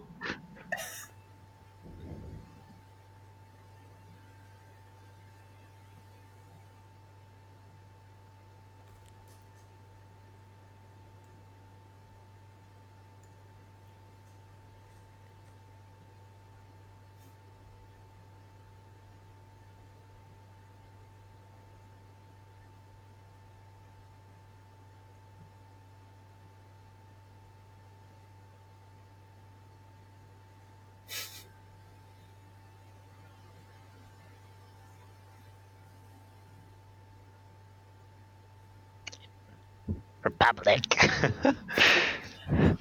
It's kind of funny how quickly he gets Sith robes. He's like, oh, well, they know. I might as well just put them on. Yeah, just like he just had a little box or drawer on the side of his desk. He's just like, finally. Yeah, I've been saving these for a long time. You just like grab that out of a drawer? He just picked it up. He just picked it up, put them on. Like transition.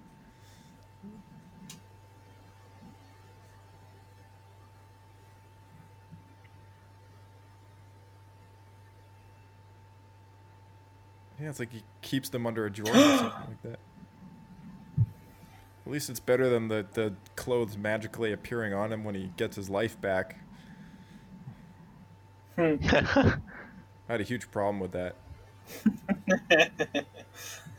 I think he was handed to it by one of the Sith acolytes on the side. Cuts of him like restoring his own life. I think honestly there's a guy that like shuffles away. We're gonna have to scroll through it and check, but I'll bring that up when we get to that movie. I'm pretty sure there's a guy there. Okay.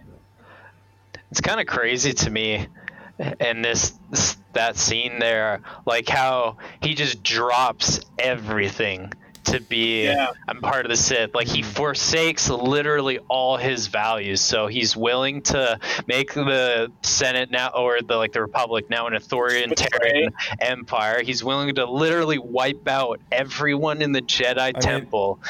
It's a massive exactly. Like he, and he's struggling with it because there's tears in his eyes through all of this. But at the same time, he's doing it because he loves Padme. He's doing it for that power that he's been deceived into believing that he's going to have after he does all this stuff, right? Because by the end of this movie, he claims to Padme, like after what he's done, he says like, I have the power to like we can do whatever we want, like with you're safe with my new powers or whatever he says, right? Like he is honestly, he truly believes that what he's doing is in the good intention of saving Padme's life. But then he goes too far down that line. But he can't bring himself to let go. And that's exactly what Yoda warns him against earlier in the movie, where Yoda says you have to let go of your fear of losing that what you care about, right? Yeah. You know, it's interesting too, because like in those comics you had me read, about Vader and stuff like that. Like it's so apparent in those too, like how everything still, even after he's like become mutilated and stuff like that, and Padme's already been long dead, it's still everything revolves around Padme and finding a way to see her again. The transition between this movie and that comic series is really well done. And then even into the Vader Immortal series, he's still trying to bring her back. I don't mean to interject here, but I think we should talk about Order 66 and the transition from when this movie came out to the Clone Wars series. Because when this movie first came out, the transition of just getting this order from Palpatine and all the clones just like turning on their Jedi Masters or their generals that they've been like living and sharing meals with and befriended for like 3 years or whatever it was. It just felt so unnatural. I remember there's several novels that tried to like kind of explain that and like the turmoil and the two-way side of it, and bringing in the new clones that were bred specifically to do this, as the original generation was killed off. But then how Clone Wars explained it with that brain chip. Yeah, which makes so much more sense because they're not in control of their actions, right? Like, and it explains why Palpatine's calling every single individual clone commander to actually accomplish this goal. Yeah. Yeah.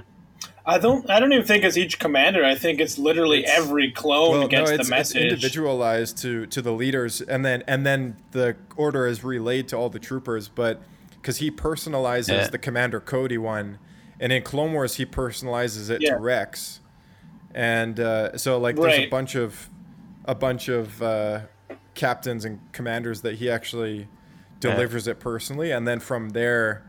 The other clones then get it through their headset, I guess, that the activation or whatever. So it's always puzzled me as to why it wasn't just a global like thing, but just a relayed message, which is what I always thought it was, to be honest. I thought all these things happened simultaneously. Yeah, exactly. That's what I thought. But when he says Commander Cody, execute, or then it's like he's calling them all specifically talking to Cody.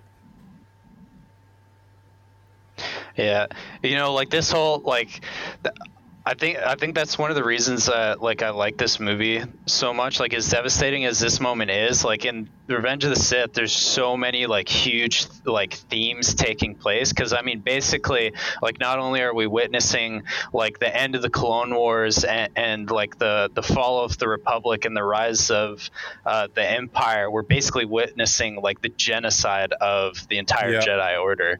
Like that's right. Like in every aspect. So it's like it's such a devastating, but also like awesome. Like movie in that way. There's like no other scene throughout Star Wars that actually replicates the same feeling that you get when you watch this moment. Like, no, like watching the temple burn. Like it's just like it's crazy. It's a devastation because like that really is. This is, the fire that the Empire is reborn. Yeah, and the Jedi Temple, which once stood as a symbol of these peacekeepers and galactic, guardians of peace and justice, right? Of like the Republic, is burning to the ground. This scene right here too. Sorry, this scene right here too is really cool. Because I like how they don't even acknowledge like what they're doing; they just straight up call it a rebellion. So that's such a like this in like the greater scheme of things. Like this moment is just a really interesting one. No, it's true because you could argue they do the exact same thing for the next 3 movies, right? Actually, that's. So like, some people have a different opinion. No, it's rebellion. About is actually there's a whole subplot of this movie that was cut, and you can actually watch them in the deleted scenes. But there's a bunch of political scenes that were removed just because of length of the movie. It was just too long. But it's Padme meeting with Bail Organa and Mon Mothma and all the other senators that have beginnings to the rebellion. Yeah. So you can actually find all of them stitched together on YouTube and follow along with the subplot. But it actually, one of the scenes takes place just before Padme meets with Anakin in her place to talk about the Republic. They should have put it in. They should Even have, if it was like 3 a hours. director's They cut should or have something done it like that. because even just from the fact that it makes Padme a useful character, it doesn't just sit and chat in her bedroom the entire movie. Yeah, definitely. Because that is something. That's a good point actually. Because I mean, she went from being like such an important character in both of the first movies, like not just Attack of the Clones, but in both of them, to now just being super sidelined. Yeah, super also, sidelined. Look at Chewbacca's belt. It's the classic belt we know and love. And what? Yeah. And then he loses, and then he loses Solo, it, and then he gets it back in A New Hope. Like, I don't know why they changed that, dude. Yeah. Well, I could tell you what happened. When you meet Chewbacca, he was captured and he has no belt. So obviously, what happened was when he got captured, they took it from him. Okay, I could buy into. So then he puts on the other one later because that's just the first one he comes across after losing his first one. But then he just happens to find the exact same one later and puts that one on. I don't know. Yeah.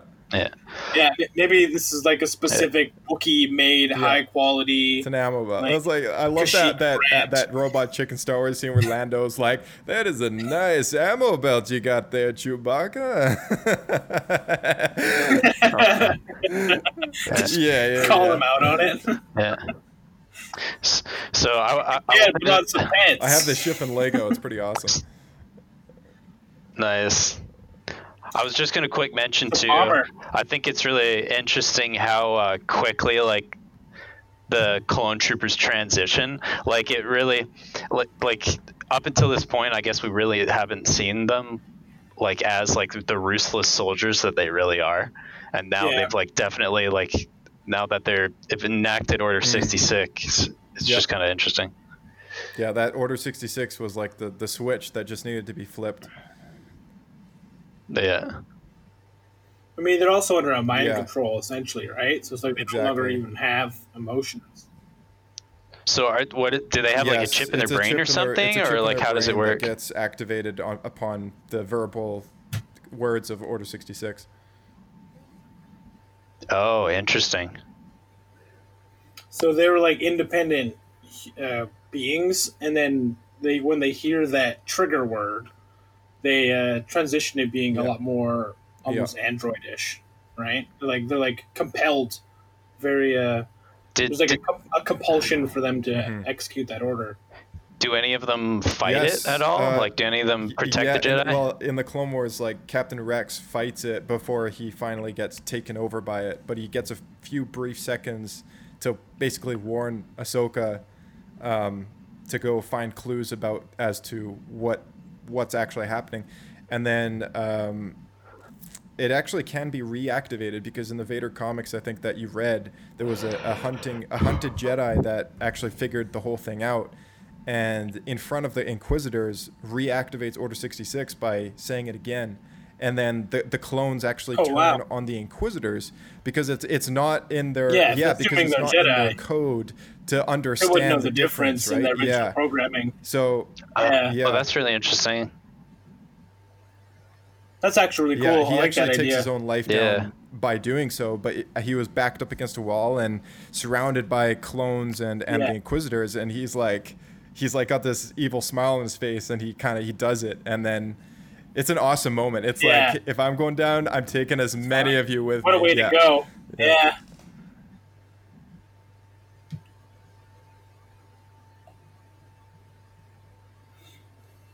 Also, I just kind of want to point out that it's funny that the droids had, like, obviously in the original trilogy, they were quite important, and they were always around and doing stuff.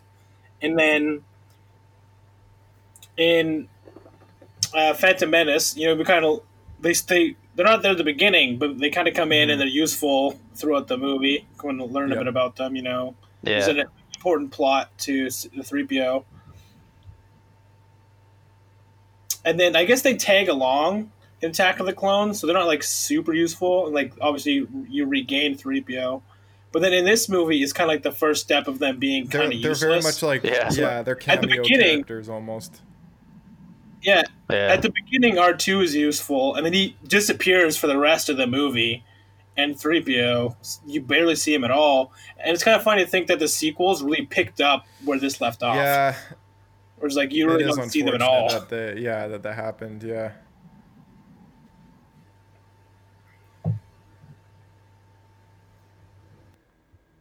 Actually, they did have a big sequence in Attack of the Clones. Like, I mean, if you count up all their screen time through the prequels, not including this film, aside from R2, 3PO got the short end of the stick on this one, but they still have more screen time in the prequels than they do in the sequels.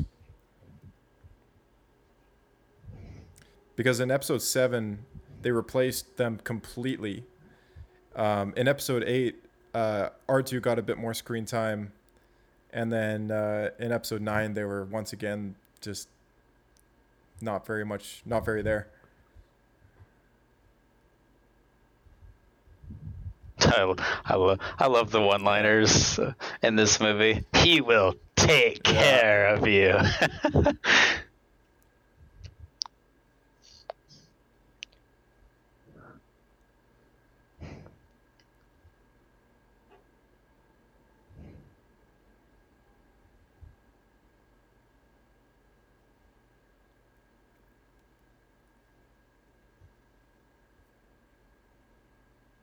I'm pretty sure that's a one-sided video call. I don't think they were broadcasting their video back, because otherwise he would have seen Yoda and Obi-Wan. Yeah. But yeah. I always kind of wondered that when I saw that scene. I was like, hold on a second. Wouldn't Masamita like see them sitting there and then like stop talking and be like, just hold on 1 second. He like calls up Palpatine. He's like, hey, yo, I got 2 Jedi like coming in. coming in hot. Call the fleets.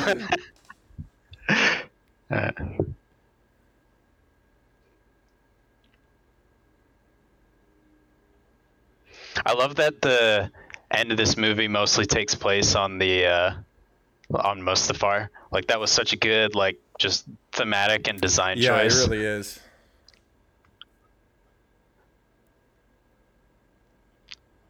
It just encompasses like the menace, like at the end of this movie, like the fury so well. Of the lava, and it's amazing. Like this all goes back to like what I was saying before about the visual storytelling on top of the actual story itself. Yeah.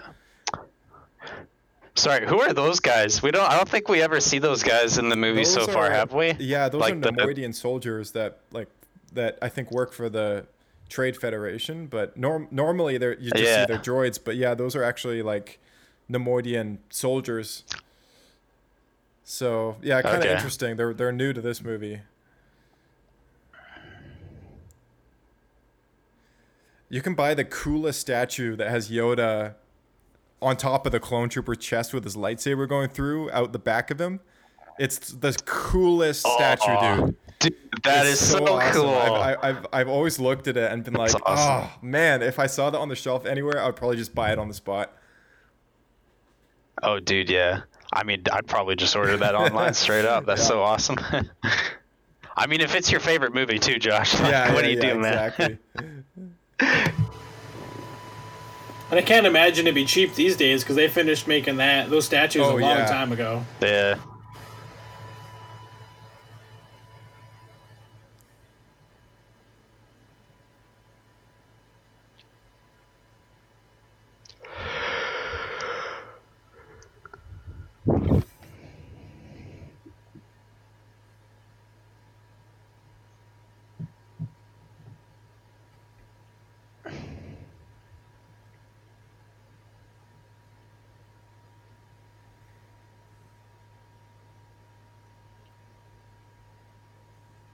It's like Yoda in that moment is trying to tell Obi-Wan without actually telling him, you know?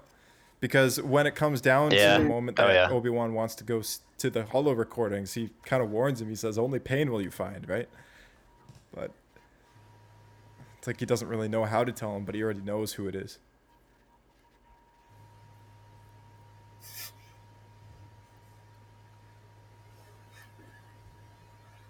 Okay. Just saying, if I was a part of the Senate and some guy comes in with like a super gravelly voice, be like, yeah, sketch. Yeah, you're under me now. I don't know if I would go along with it. No, yeah. I mean, the guy just got like had an attempted assassination, gets brutally mutilated. Like, how is it that anyone thinks that he's in a fit state of mind to still be leading the Republic? And in this specific line, tells everyone, I'm turning everything into an empire that I have total control. But that's the thing, though. And that's the amazing thing is that people are so happy about this because they are the same people that gave him emergency powers and have kept him in Senate long after his terms expired. Like, they love this guy. And Padme's obviously in a different position. Yeah, with thunderous applause. That's like such a good, like, all-encompassing line. This is how Liberty dies, like thunderous applause. Like, so true. Like if you look back at the history of Star Wars and you go like, oh, the moment that the Republic became the Empire, thousands of senator representatives from around the galaxy were clapping. Like that's how it happened, right? Not a takeover, not a war. Yeah, it wasn't anything other than the people's own decision to actually make this empire happen. And give up the power, yeah. You know what? I bet you that's probably exactly what happened in Rome as well, right? Because they were a democracy for a while and they went back to being imperial. Yeah. Probably the same thing. Yeah. Or yeah, that's true.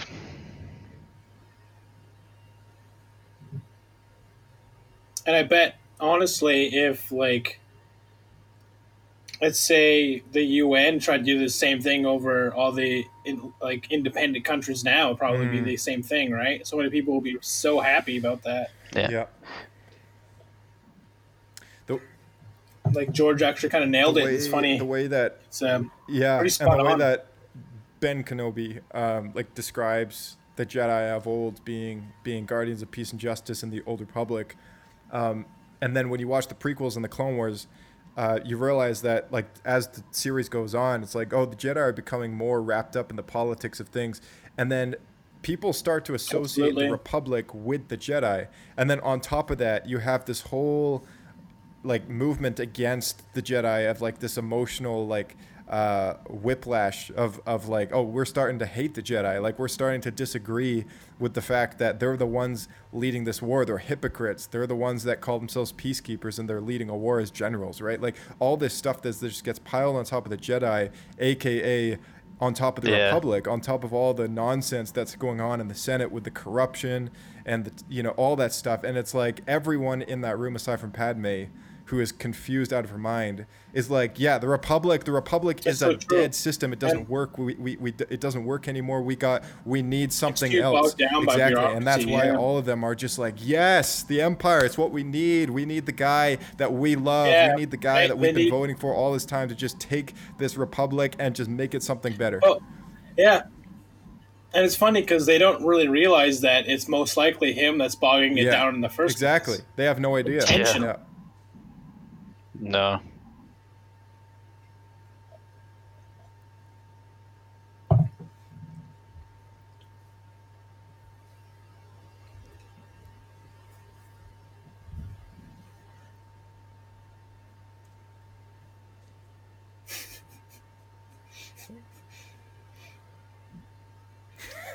I always thought that line could have been a lot better.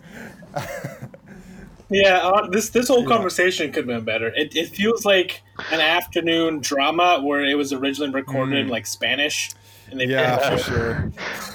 To me, like, I don't like it. Kind of blows my mind that he's coming to just like tell her this stuff. I'm like, bro, if you're gonna drop that serious an accusation on someone, like the least you could have done has been like, here's like the actual video footage. Here's some like actual evidence. Here, I'll take you to the temple that I just cleared out, and I'll show you the extent of what's happening right now. Instead of just being like, just so you know, your husband's like a child murderer now. Yeah.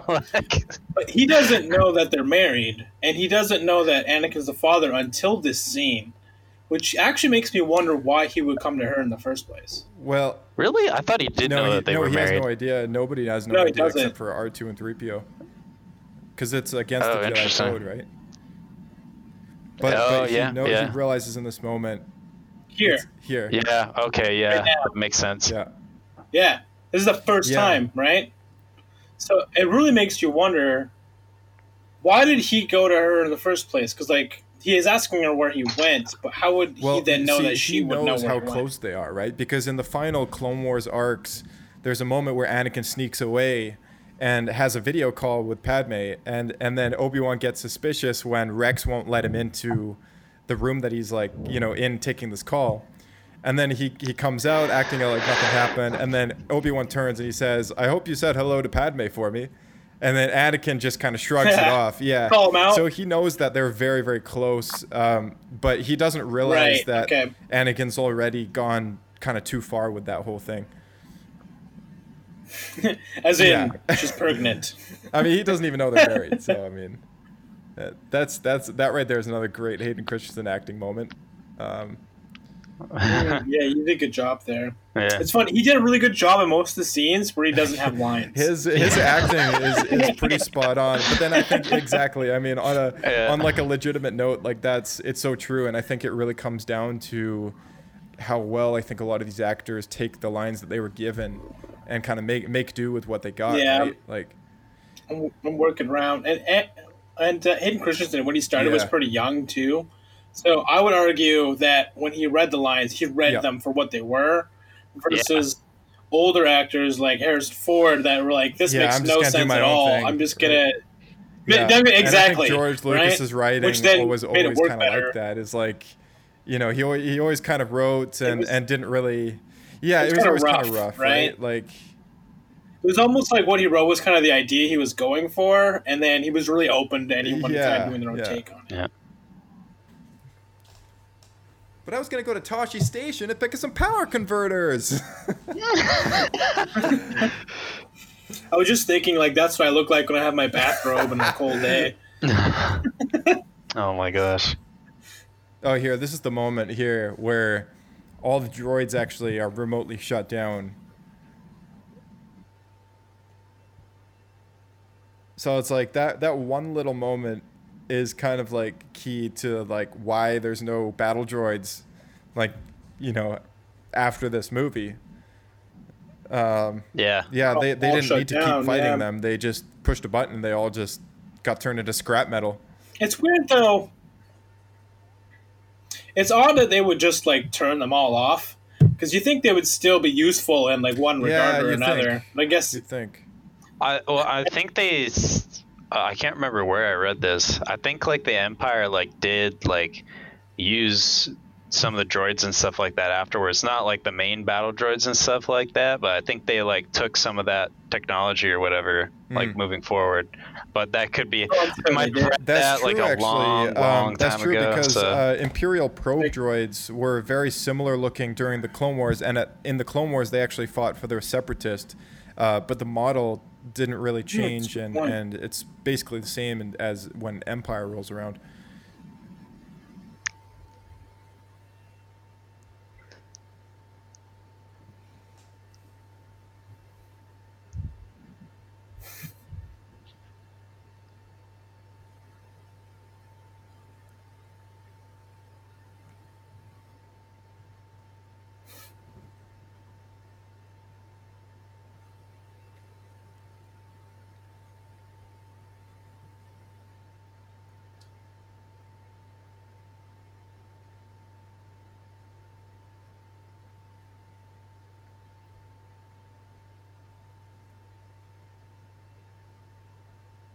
No, he's so convinced that he's got these new powers. I know. He's never actually used them. I don't even think he knows what those powers are. They are. aside from the abilities that he's able to, I guess, hone in on through rage as opposed to the light side of the Force. Yeah. Well, he's used that before in several scenes, right? He's gone dark before, but I guess in this moment he's just more readily embracing it. Yeah, he's finally kind of unleashed that in a way that it's kind of tough to go back from. This whole thing makes a lot more sense to me, at least, when I read the Dark Disciple book, which was another amazing Star Wars book, but it really, really focuses in on light side, dark side, what's in the middle. and what does it mean to actually use either or, right? It was a great book for that.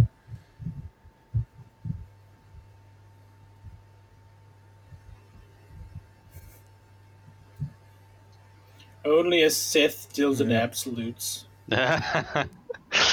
Such a good line.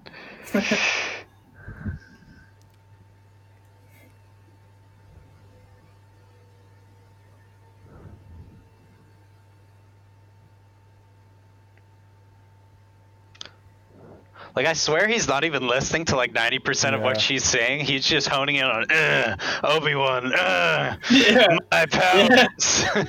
Yeah, that sounds about right. Like, look at that. Like, he's just like, that's definitely the point where you know he's lost. Gone. Yeah. He's gone, man. The point, like, you went down this path to save her, and now he's choking her out. I mean, that's just a mark of a bad husband. Wife eater. Drops his robes, and he just got like a tank top on. Yeah, dude. A beer belly. He doesn't have a lightsaber on his belt. He's got a bottle. He's an empty beer bunch of like mustard stains on the shirt. This wasn't my fault. She turned against me. Yeah. Just hammered. Yeah. Throws a whiskey bottle at Obi-Wan. Best scene ever. I'm surprised it hasn't been done by a fan yet, if I'm honest. Dude, for real. Josh, there's an idea. Write that down. Good fan film. Look. Okay, that line right there is the biggest missed opportunity. He could have said exactly what he says to Luke. Don't make me destroy you. That would have been so good. Yeah, that would have been awesome, yeah. And it would have come across the exact same way too. Don't make me destroy you. You know, like he could have done it exactly the same. Mm-hmm. And thus begins the most epic sequence in the entire Star Wars franchise. But it really puts the ultimate 40-minute really battle. Puts their fight in episode 4 to shame. It really does. It's like, it's sad to watch because like I love the original trilogy so much, but it's just not even comparison. I love that. I love that. Just knocks him out. Yeah.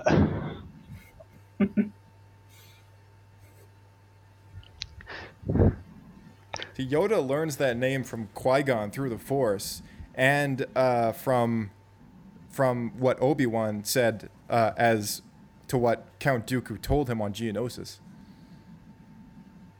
Because like Yoda at this point's put all the pieces together, and he's like, "Oh, the Emperor is Darth Sidious." Palpatine all along.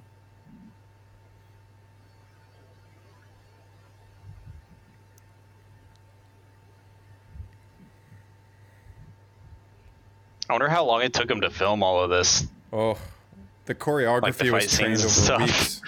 Probably a while. Yeah. I know. I think I read that they practiced the choreography for like 2 months. That. Yeah. Jeez, that's insane. Because they basically did it all in like single takes, right?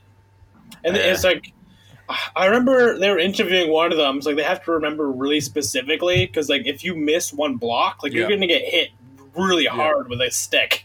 Yeah.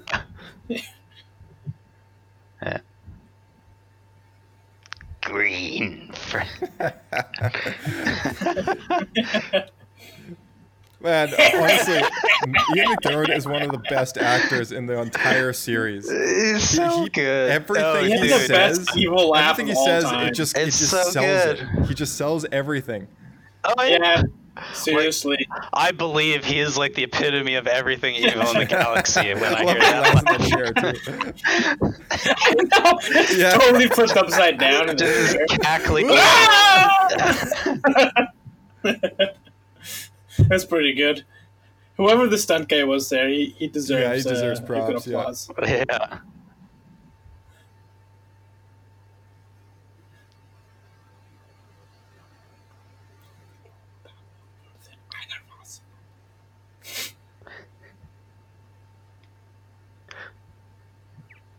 Even like the way he brings out his lightsaber is so cool too. Like just like has it up his wrists, up his sleeve or whatever. Yeah, it's like hidden up there. That's the second lightsaber now that he keeps up his sleeve. Mm-hmm. It really makes you wonder why he didn't use it to defend himself earlier, though.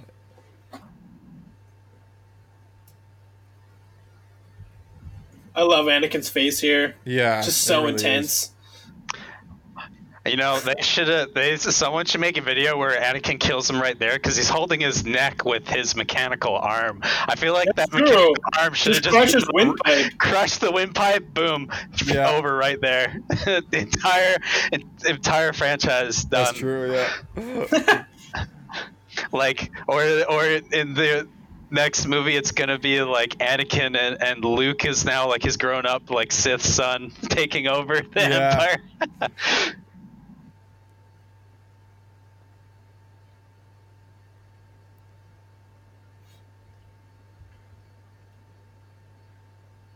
This is really kind of a metaphorical fight of like just light and darkness like fighting, and specifically in like the Senate chambers where all the politics happened, right? Where all the evil that scene with just spinning lightsabers and not even fighting. This is a really cool part too. I really like this because you don't really see this happen again. Oh, but I bet you for like 30 years before the prequels came out, people were debating what would happen if people force pushed at the same time. Oh, I bet. Yeah. Oh, yeah.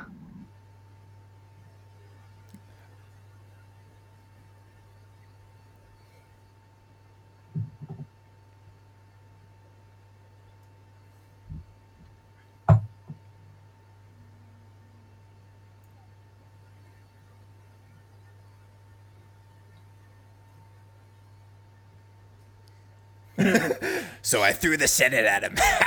The whole Senate!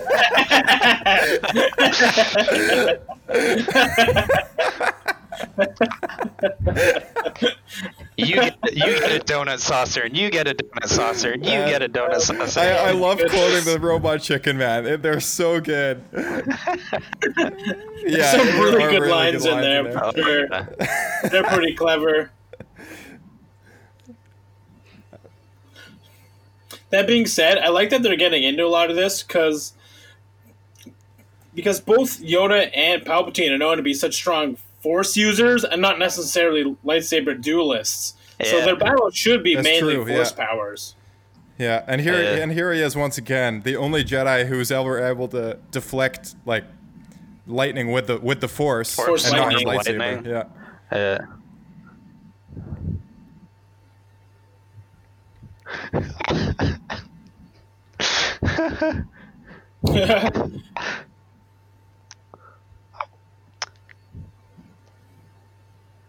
Oh, this scene where his nails dig in always makes me cringe. And here, I can't even watch. No, the fall. Just that noise, man. It like shivers up my spine. Can't do it. Dude, yeah. Makes me so uncomfortable.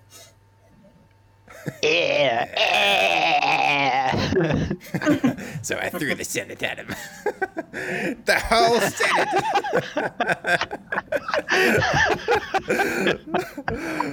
Oh my gosh, man. So much. So good. My favorite Robot Chicken ones are the ones with the stormtrooper or whatever. I can't remember his name. Yeah, Gary the stormtrooper, dude. Oh my god, it's just so freaking funny.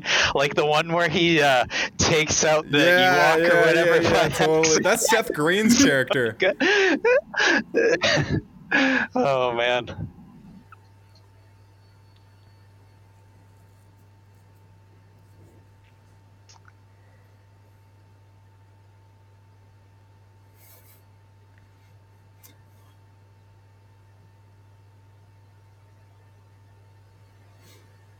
I love how they use the classic vent crawling scene in Star Wars. Super funny. Those are shock troopers. I think we had that conversation before about like what operated as the military version of a police force. Yeah. Yeah. military police, but they're just on here on Coruscant. So once they transitioned to like the actual stormtroopers from the clone troopers, like they still had like quite a few clone troopers, right? Or did they just kind of slowly die off? Yeah, they slowly kind of like there's very, very few clone troopers in the stormtrooper armor. By the time I think they get that stuff, episode they kind of get phased out. Yeah. Oh, by episode 4, they're all phased out. Episode 4, sure. there's no more clones left. Yeah. Because you have to remember that the clones age at twice the rate of a regular human, right? So by that time, let's say, because I think they're 13 years old or so during the war, which means they're actually about 26, and there's a 16-year gap, so they're going to be like almost 60 years old, right? Like 50s to 60s. Okay. By the time A New Hope comes around. Yeah, because I just remember the original Star Wars Battlefront 2 game. I mean, you're basically like you're still the 501st Legion come like the Battle of Hoth and stuff like that. That's a good question if Vader keeps using clones instead of bringing in regular like people who volunteer. I think they're soldiers. Just stormtroopers, but perhaps they're like just perhaps elite, yes, more exactly, trained, like more elite like troops, elite and troopers. then higher skill set, I guess, and then also I think he just kept the name, I guess, like from what he used to have, right? Well, it makes sense. It's his Legion, right? Why change it? Yeah, I wonder too if like the clone troopers like went on to like train some of the troops for the new army and stuff like that, right? Like I'd imagine like, some of them would probably train some of the new stormtroopers than others.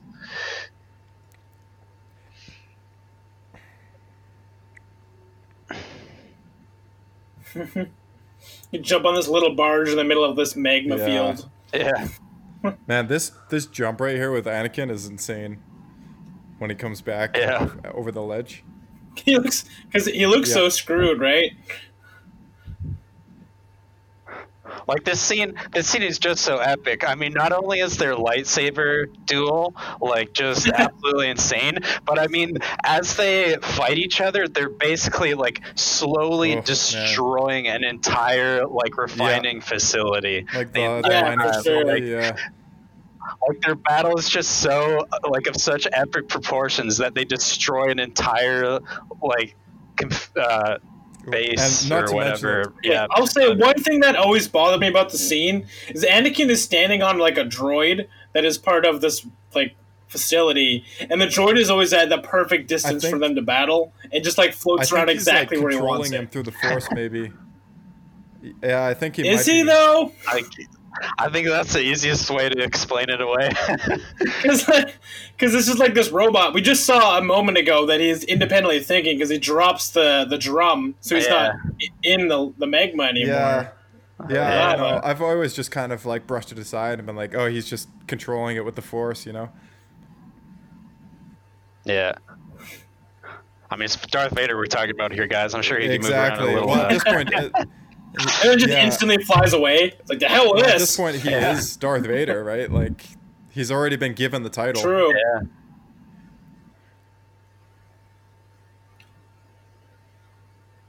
Like, this is the Darth Vader that Sidious wanted before he failed on Mustafar. Yeah. Yeah. The high ground.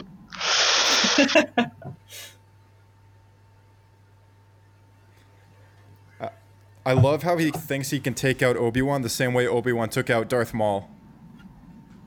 He's like, I'm going to pull the same move on him that he did for his legendary Sith kill, right? And it's funny that he tried to do that, though, instead of just jumping 2 feet in front of him. Yeah, well, he got cocky. He got cocky, right? Like, he's overly confident. Don't get cocky, kid. Oh, man, that line is just so good. Yeah.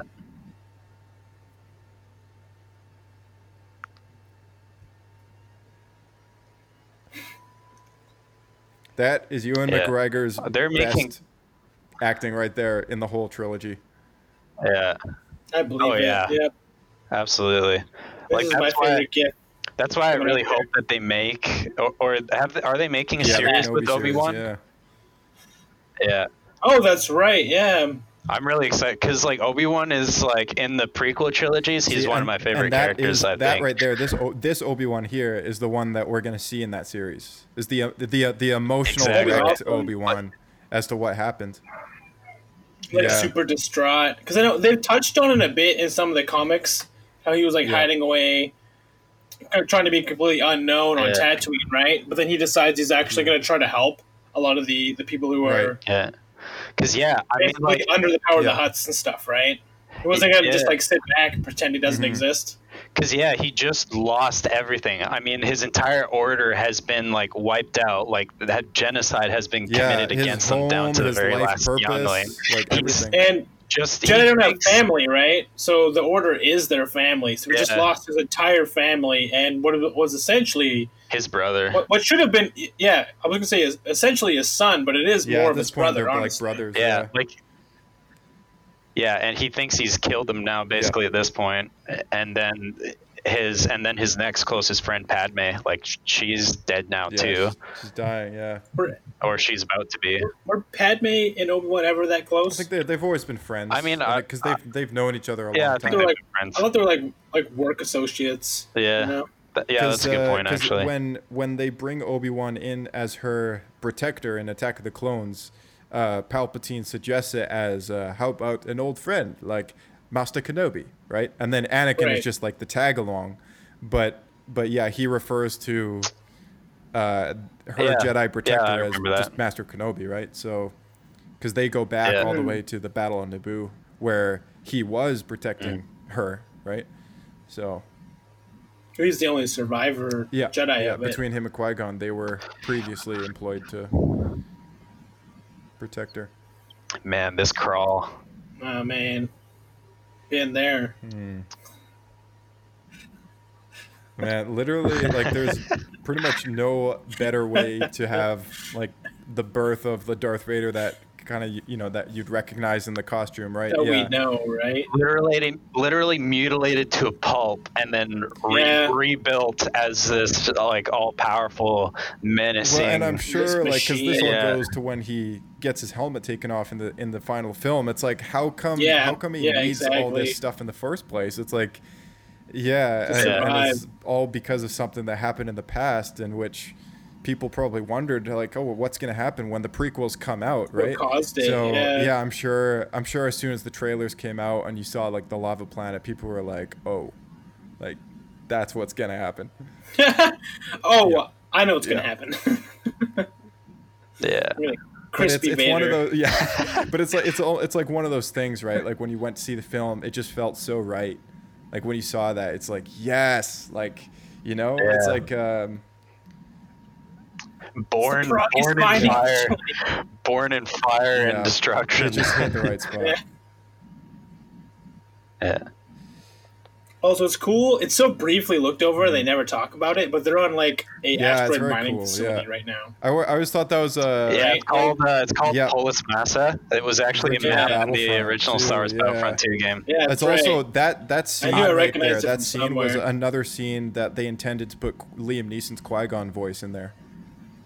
Yeah, it was when Yoda was like communicating with Qui-Gon, which is what leads him to tell Obi-Wan in the final piece of the film that, like, an old friend's learned the path to immortality. And that's why I love the fact that they actually put in the Clone Wars arc where Yoda does communicate with Qui-Gon and discovers all this stuff. So if you've seen that arc, then you'll know in that moment, like, that he is actually communicating with Qui-Gon and on a deeper level through the Force. Yeah, but I just want to mention too, I love like how good a job that they did throughout all of these movies of transitioning to like what we know to become the Empire and stuff like that, like with the TIE fighters and the Stormtrooper armor and all that stuff. Like, considering that they started in the Phantom Menace with no clone troopers or anything close to Stormtrooper, basically, to like the armor that they had in the second movie, and then finally with this second phase armor that they had in this movie. Like, it's just so cool. They did such a good job transitioning. Like, it looks cool. I know what they're trying to do aesthetically, trying to make it look like Stormtroopers. But if you just think of the fact that the war only went on for a handful of years, just the fact that transition armor that quickly feels a little awkward. Also, like comparatively to like look at Earth. this, like the amazing kind of visual parallel going on between like Vader being built on the table, essentially being born from the ashes, and then Padme dying on the table. I know where you're going with this. But, Josh, you're going to say that Palpatine is sucking her life energy to keep. Oh no, I wasn't Vader actually going alive. there. I was just saying like it's just like a cool. I've heard that theory. I've never really bought into that. I honestly. It makes sense though, just from the level of it makes no sense that she is dying. See, the fact she gives up. Clinically speaking, like it is possible for someone to die of like a broken heart, and like of just like intense emotional loss. So like that's exactly what that is. Yeah, I don't buy it because to me, like Palpatine's strength. Sorry, I was just gonna say though that like to me, Palpatine's strength is like his ability to like manipulate people. Like that's his kind of. To me, that's his skill in the Force. But and if you just argue the fact that earlier in this film he was talking about manipulating the midichlorians to create life, and if he trained under Plagueis, which I believe is still canon, then he would have some understanding of how that works. So he maybe can't create life, but can pull life energy from another source and put it in. By the way, that's my favorite shot in the whole movie. It is truly like the most. Like the Vader, the first shot of his first breath. Yeah, the first breathe, the really like awkward kind of croaky breath. Like this entire like end section of the movie, like with the rise of Vader, like the literal like rise of Vader is just so freaking good, dude. There's no better way I think they could have ever done it. Yeah. Yeah. You know what they should do? So they should do a series with Obi-Wan and stuff, or I guess they already are doing that. But they should do one with Vader as well. Because, I mean, in Rogue One, like that's like probably some of the best parts of the movie is like when we get to see Vader and stuff like that. But like those comics that you've had me read are just like so awesome. Like watching like Vader like embrace who he is. Okay, I also want to quickly interject. One thing that kind of annoys me is when in Empire Strikes Back, when Luke asks Leia if he remembers anything about her mother, knowing that they were siblings, and she says very little, just that she was very sad, and that now we learn that she never knew her. She was like she was. Do you remember anything from when you were born? Because I sure know. That in the Marvel comics, they actually fixed that.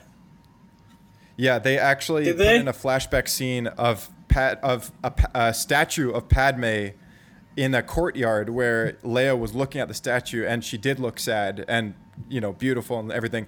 And then her adoptive mother or something like that was telling her about this strong, amazing woman, right? Yeah. So.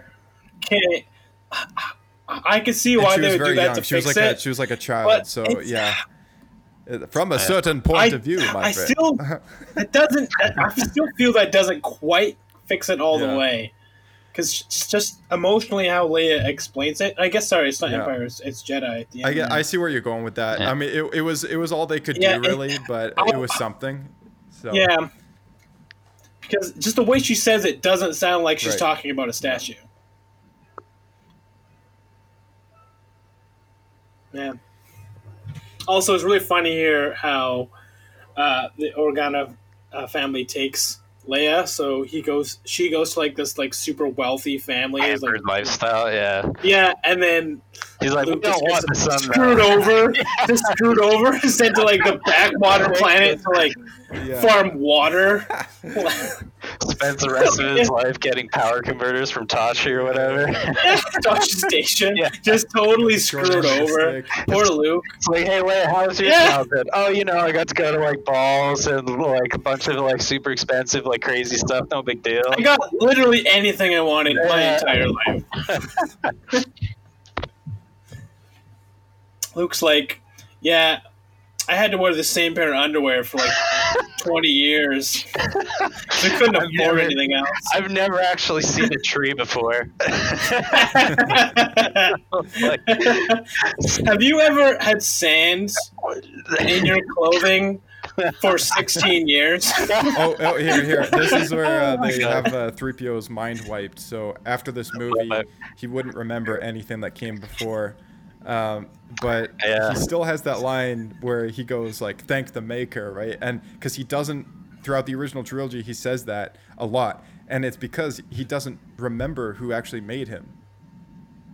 Yeah. Right. So he thinks the maker is almost like a godlike entity. When it's Vader. Let's see, there's Boss Nass again. He's back. Yeah. But Boss Nass. Yeah. Put a little cameo there. Yeah.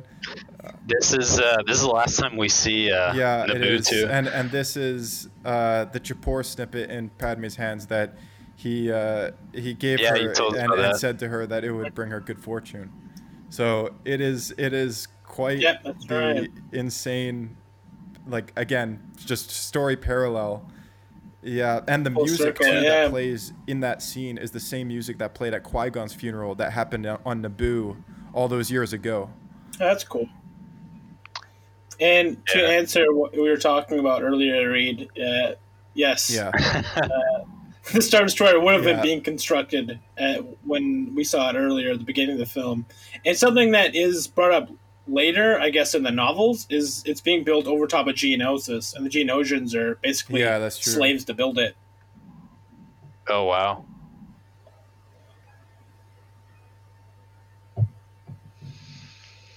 I always thought Alderaan had a lot of resemblance to just parts of Canada. Yeah, British Columbia in general. Yeah. You know, I think I wish that's like my one thing about the prequels is that I wish that we had gotten to see more of Alderaan, because this is the only time we ever see it. Yeah, and considering how important it is about it. It's such a cool planet. At like the opening, because it like basically is like kind of the final like straw of like before the full-fledged start of the Galactic Civil War. Because I mean, at that point, I mean, you could probably speak to it better than I could, but like at that point, to me, it was still kind of like barely forming as a rebellion. But then like once the Alderaan got destroyed or whatever, that's kind of like when the Galactic Civil War kicks off. Yeah, true. Yeah, because it was just kind of like a few and in between people getting together for it, right? And then after that happened, I guess people realized like, oh, the Empire maybe is really bad and we should actually do something. And they kind of talk about that. I'm not sure where specifically I read it, but at the end of the Clone Wars, when the Empire comes in and starts being very tyrannical, I think it might have been Rebels, actually. They talk about how the people are just the people in general of all the planets, they're just so tired of war that they can't be bothered to fight against the Empire. Yeah. Which is actually kind of similar to what happened here on Earth, where after World War I, everyone was just so tired that when Germany started just taking over different countries next to it, they just Chamberlain's appeasement policy, like he was so desperate to like keep peace and not allow another world war to start that they allowed the annexation of Czechoslovakia and a bunch of that, Austria. Right? And like England or the UK and the US and most of the main alliance countries, what would become the Allies wasn't even another war, right? No, yeah. Because they just finished a previous war, so they just kind of let Germany expand because they didn't want to go into the next war, because they just came out of World War I and they were just everyone was still broke and they're like super tired of dealing with it. Yeah, so it's really interesting because like both France and England still like leading into the Second World War, both of them still had like a lot of equipment and technology literally from the First World War. Like France, for example, like one of the rifles that was they were trying to re-equip their military with like more modern bolt action rifles, but they still even had like widely in service Lebel rifles, which were made like prior to 1900. So just like at that point, guns that were like literally like, I mean, France was hit the hardest in both wars, so it makes sense. But from a Star Wars perspective, like it actually makes a lot of sense to why the Empire would then just like take over everything, and people just more or less wouldn't rebel against it because they were just too tired of dealing with it, right? And I mean, they literally just wiped out like their main opposition, like the separatists and stuff like that. There's no political opposition either, because that's exactly the whole point of how the crumbling of the Republic is just such a big story plot, is because it gives Palpatine full control. So officially nobody can actually confront him. It has to be a rebellion. If anything's going to happen, it's got to be a rebellion, because the whole galaxy is technically now overruled by this one government, this one guy. So if anyone's going to fight that in itself, it would be called the rebellion, right? So that's why and then of course, being a rebellion with such a massive enemy, nobody wants to do it because they're being ruled over with fear. It's true. And something I want to quickly bring up that I just found to be incredibly interesting is how in the novels, when they kind of talked about, quote unquote, the rebellion from a regular person's point of view who's just living under the Empire, and from the Empire's perspective as well, they were described not just as as a rebellion. From their perspective, they were terrorists. Yeah, exactly. Yeah, terrorists. Very specifically. So if you join the rebellion, they're like, yeah, we're the rebellion. But from everyone else's point of view, they were terrorists that were just like showing up and attacking places. That's what I really like about Iden Versio's character in the newer Star Wars Battlefront 2 game, is that you get to see like that side of like kind of like everyone else's view of the Empire and stuff like that. Because I mean, Han Solo, he originally joined up as wanted to be a pilot with the Imperials. He was Luke, a cadet. Luke wanted to do the same thing. He wanted to join up to their academy or whatever too. Like that was just like the natural. That's what it was. Because like if you lived in a very low, like bottom dwelling, just for lack of a better word, point in like a place in life. So like you weren't born somewhere with power or money. You were some backwater place that had no opportunity. Yeah. The Empire was your best option because then you could get off the planet. You could see places. Like they basically offered you all of this stuff for free, and they would pay you to do it. So it was a fantastic option if you weren't born to someone that had opportunity. Yeah, totally. That's a good point. Yeah, it was just a way of life. Yeah. All right. Well, I mean, that's about it. I mean, I know you gotta run out the door there, Reed. So I'll wrap this up quick here. But, guys, thanks so much for watching and film again with me. That was super fun. Yeah, dude. And I guess we'll try and organize the next one. I guess solo for the next one. So. Oh, go! I see we're doing chronological order. Not George Lucas order. Exactly. The George Lucas order is the way to do it. Oh my God. All right. Big thank you to everyone who participated in this week's commentary. Always great to have you guys back, and great to have you guys at home tuning in, listening to the show every week. I hope you have been enjoying these commentary tracks because they're literally made to entertain you guys at home. So feel free to leave any feedback. You can reach us at the Twitter handle SW Escape Podcast, and our email is theescapepod@outlook.com. Those are great ways to send any feedback, questions, comments through. And of course, we have the Facebook page up and running now as well. Just search us up on that. Our host site is through Podbean, and you can drop a voicemail at our SpeakPipe address. That's speakpipe.com/Star Wars Escape Pod. You can also find us on the Swell.life app.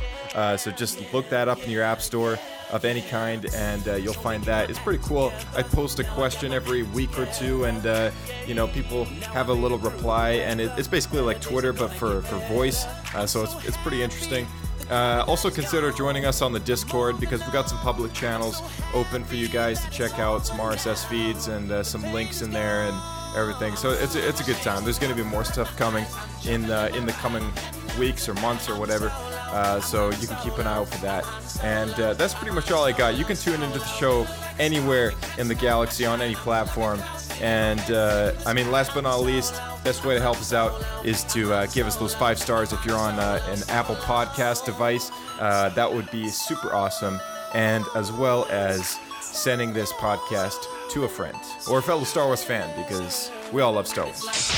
May the Force be with you guys, and we'll see you next time. Star Wars Escape.